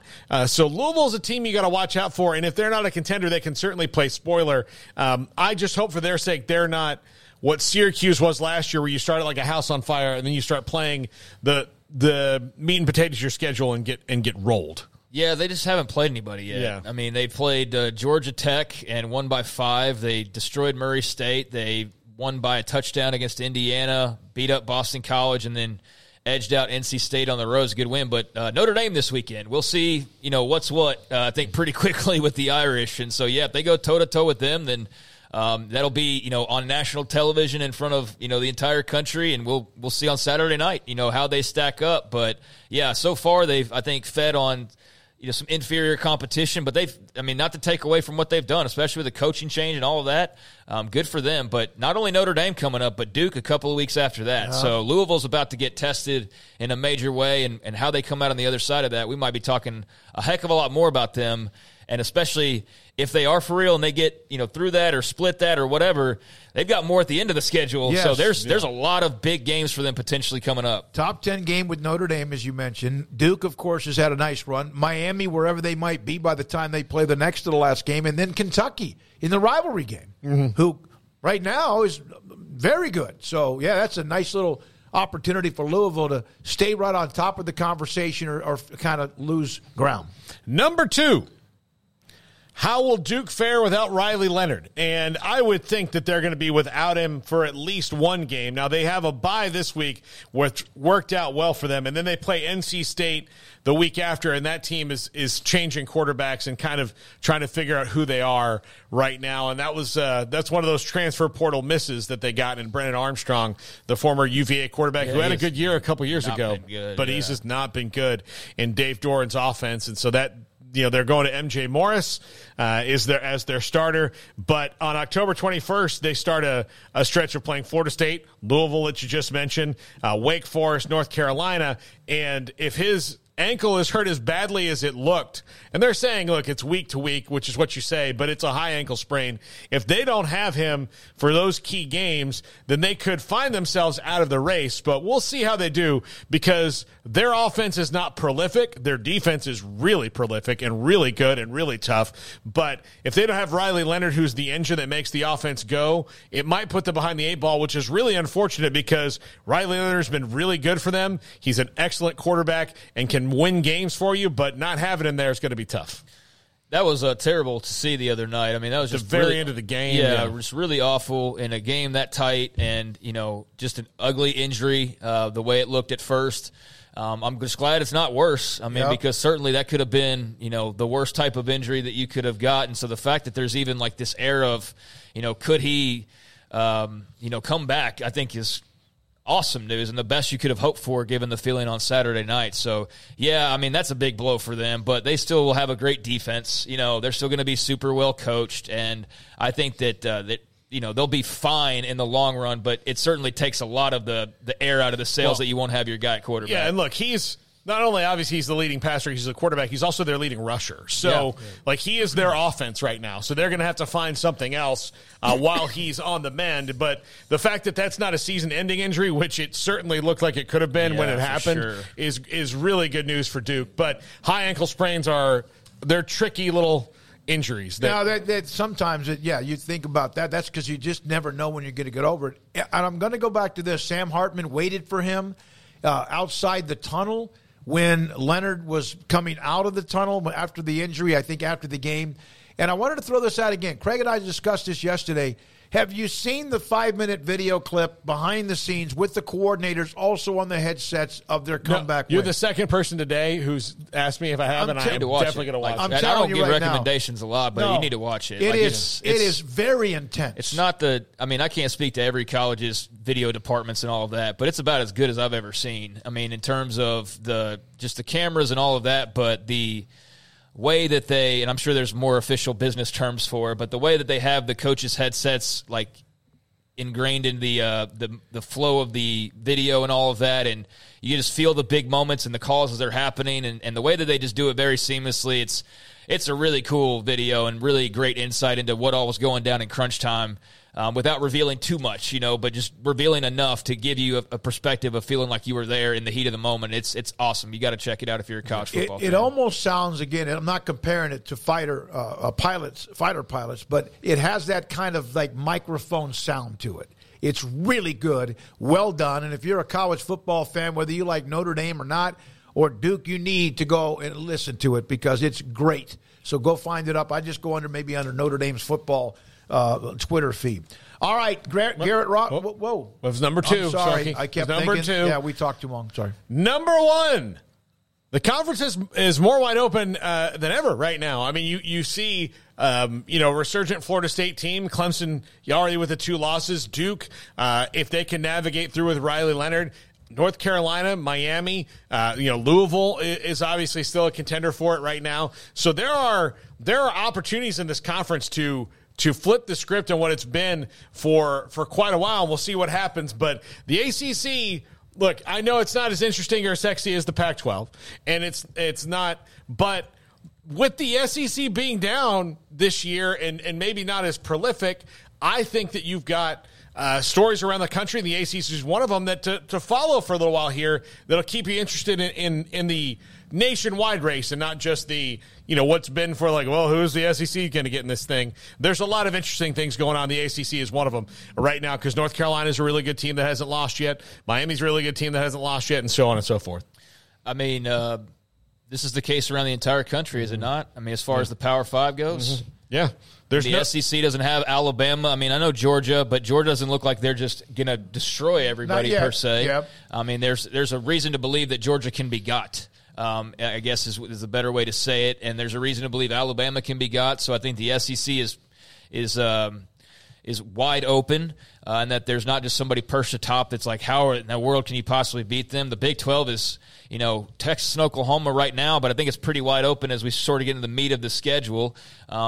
The Pac-12 obviously is a wide open race as well. I mean, it's a lot of fun league races as all the conference slates are starting to spike up, and certainly that's the case in the ACC. All right, Paul, thank you very much. And also thanks to TexasBeefHouse.com for their sponsorship of the Top 5. Garrett, Ross, we appreciate you. Emery, Levi, Owen, Jack, and more. Tomorrow we're right back at it. We'll have more coverage on that Texas OU game Saturday. Obviously, Baylor, Texas Tech, but all the other great college games. And even look at what happens tonight with the college games being played and then tomorrow. For Paul Catalina and Craig Smoke, our great sponsors, thanks to everybody on the text line and also who listen online, app, or watch, and the chat room. Good night. This is 365 Sports.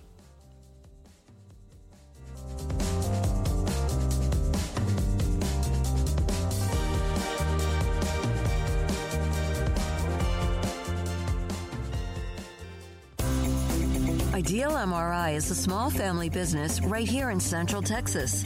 We're open to support you while lowering the cost of healthcare bills.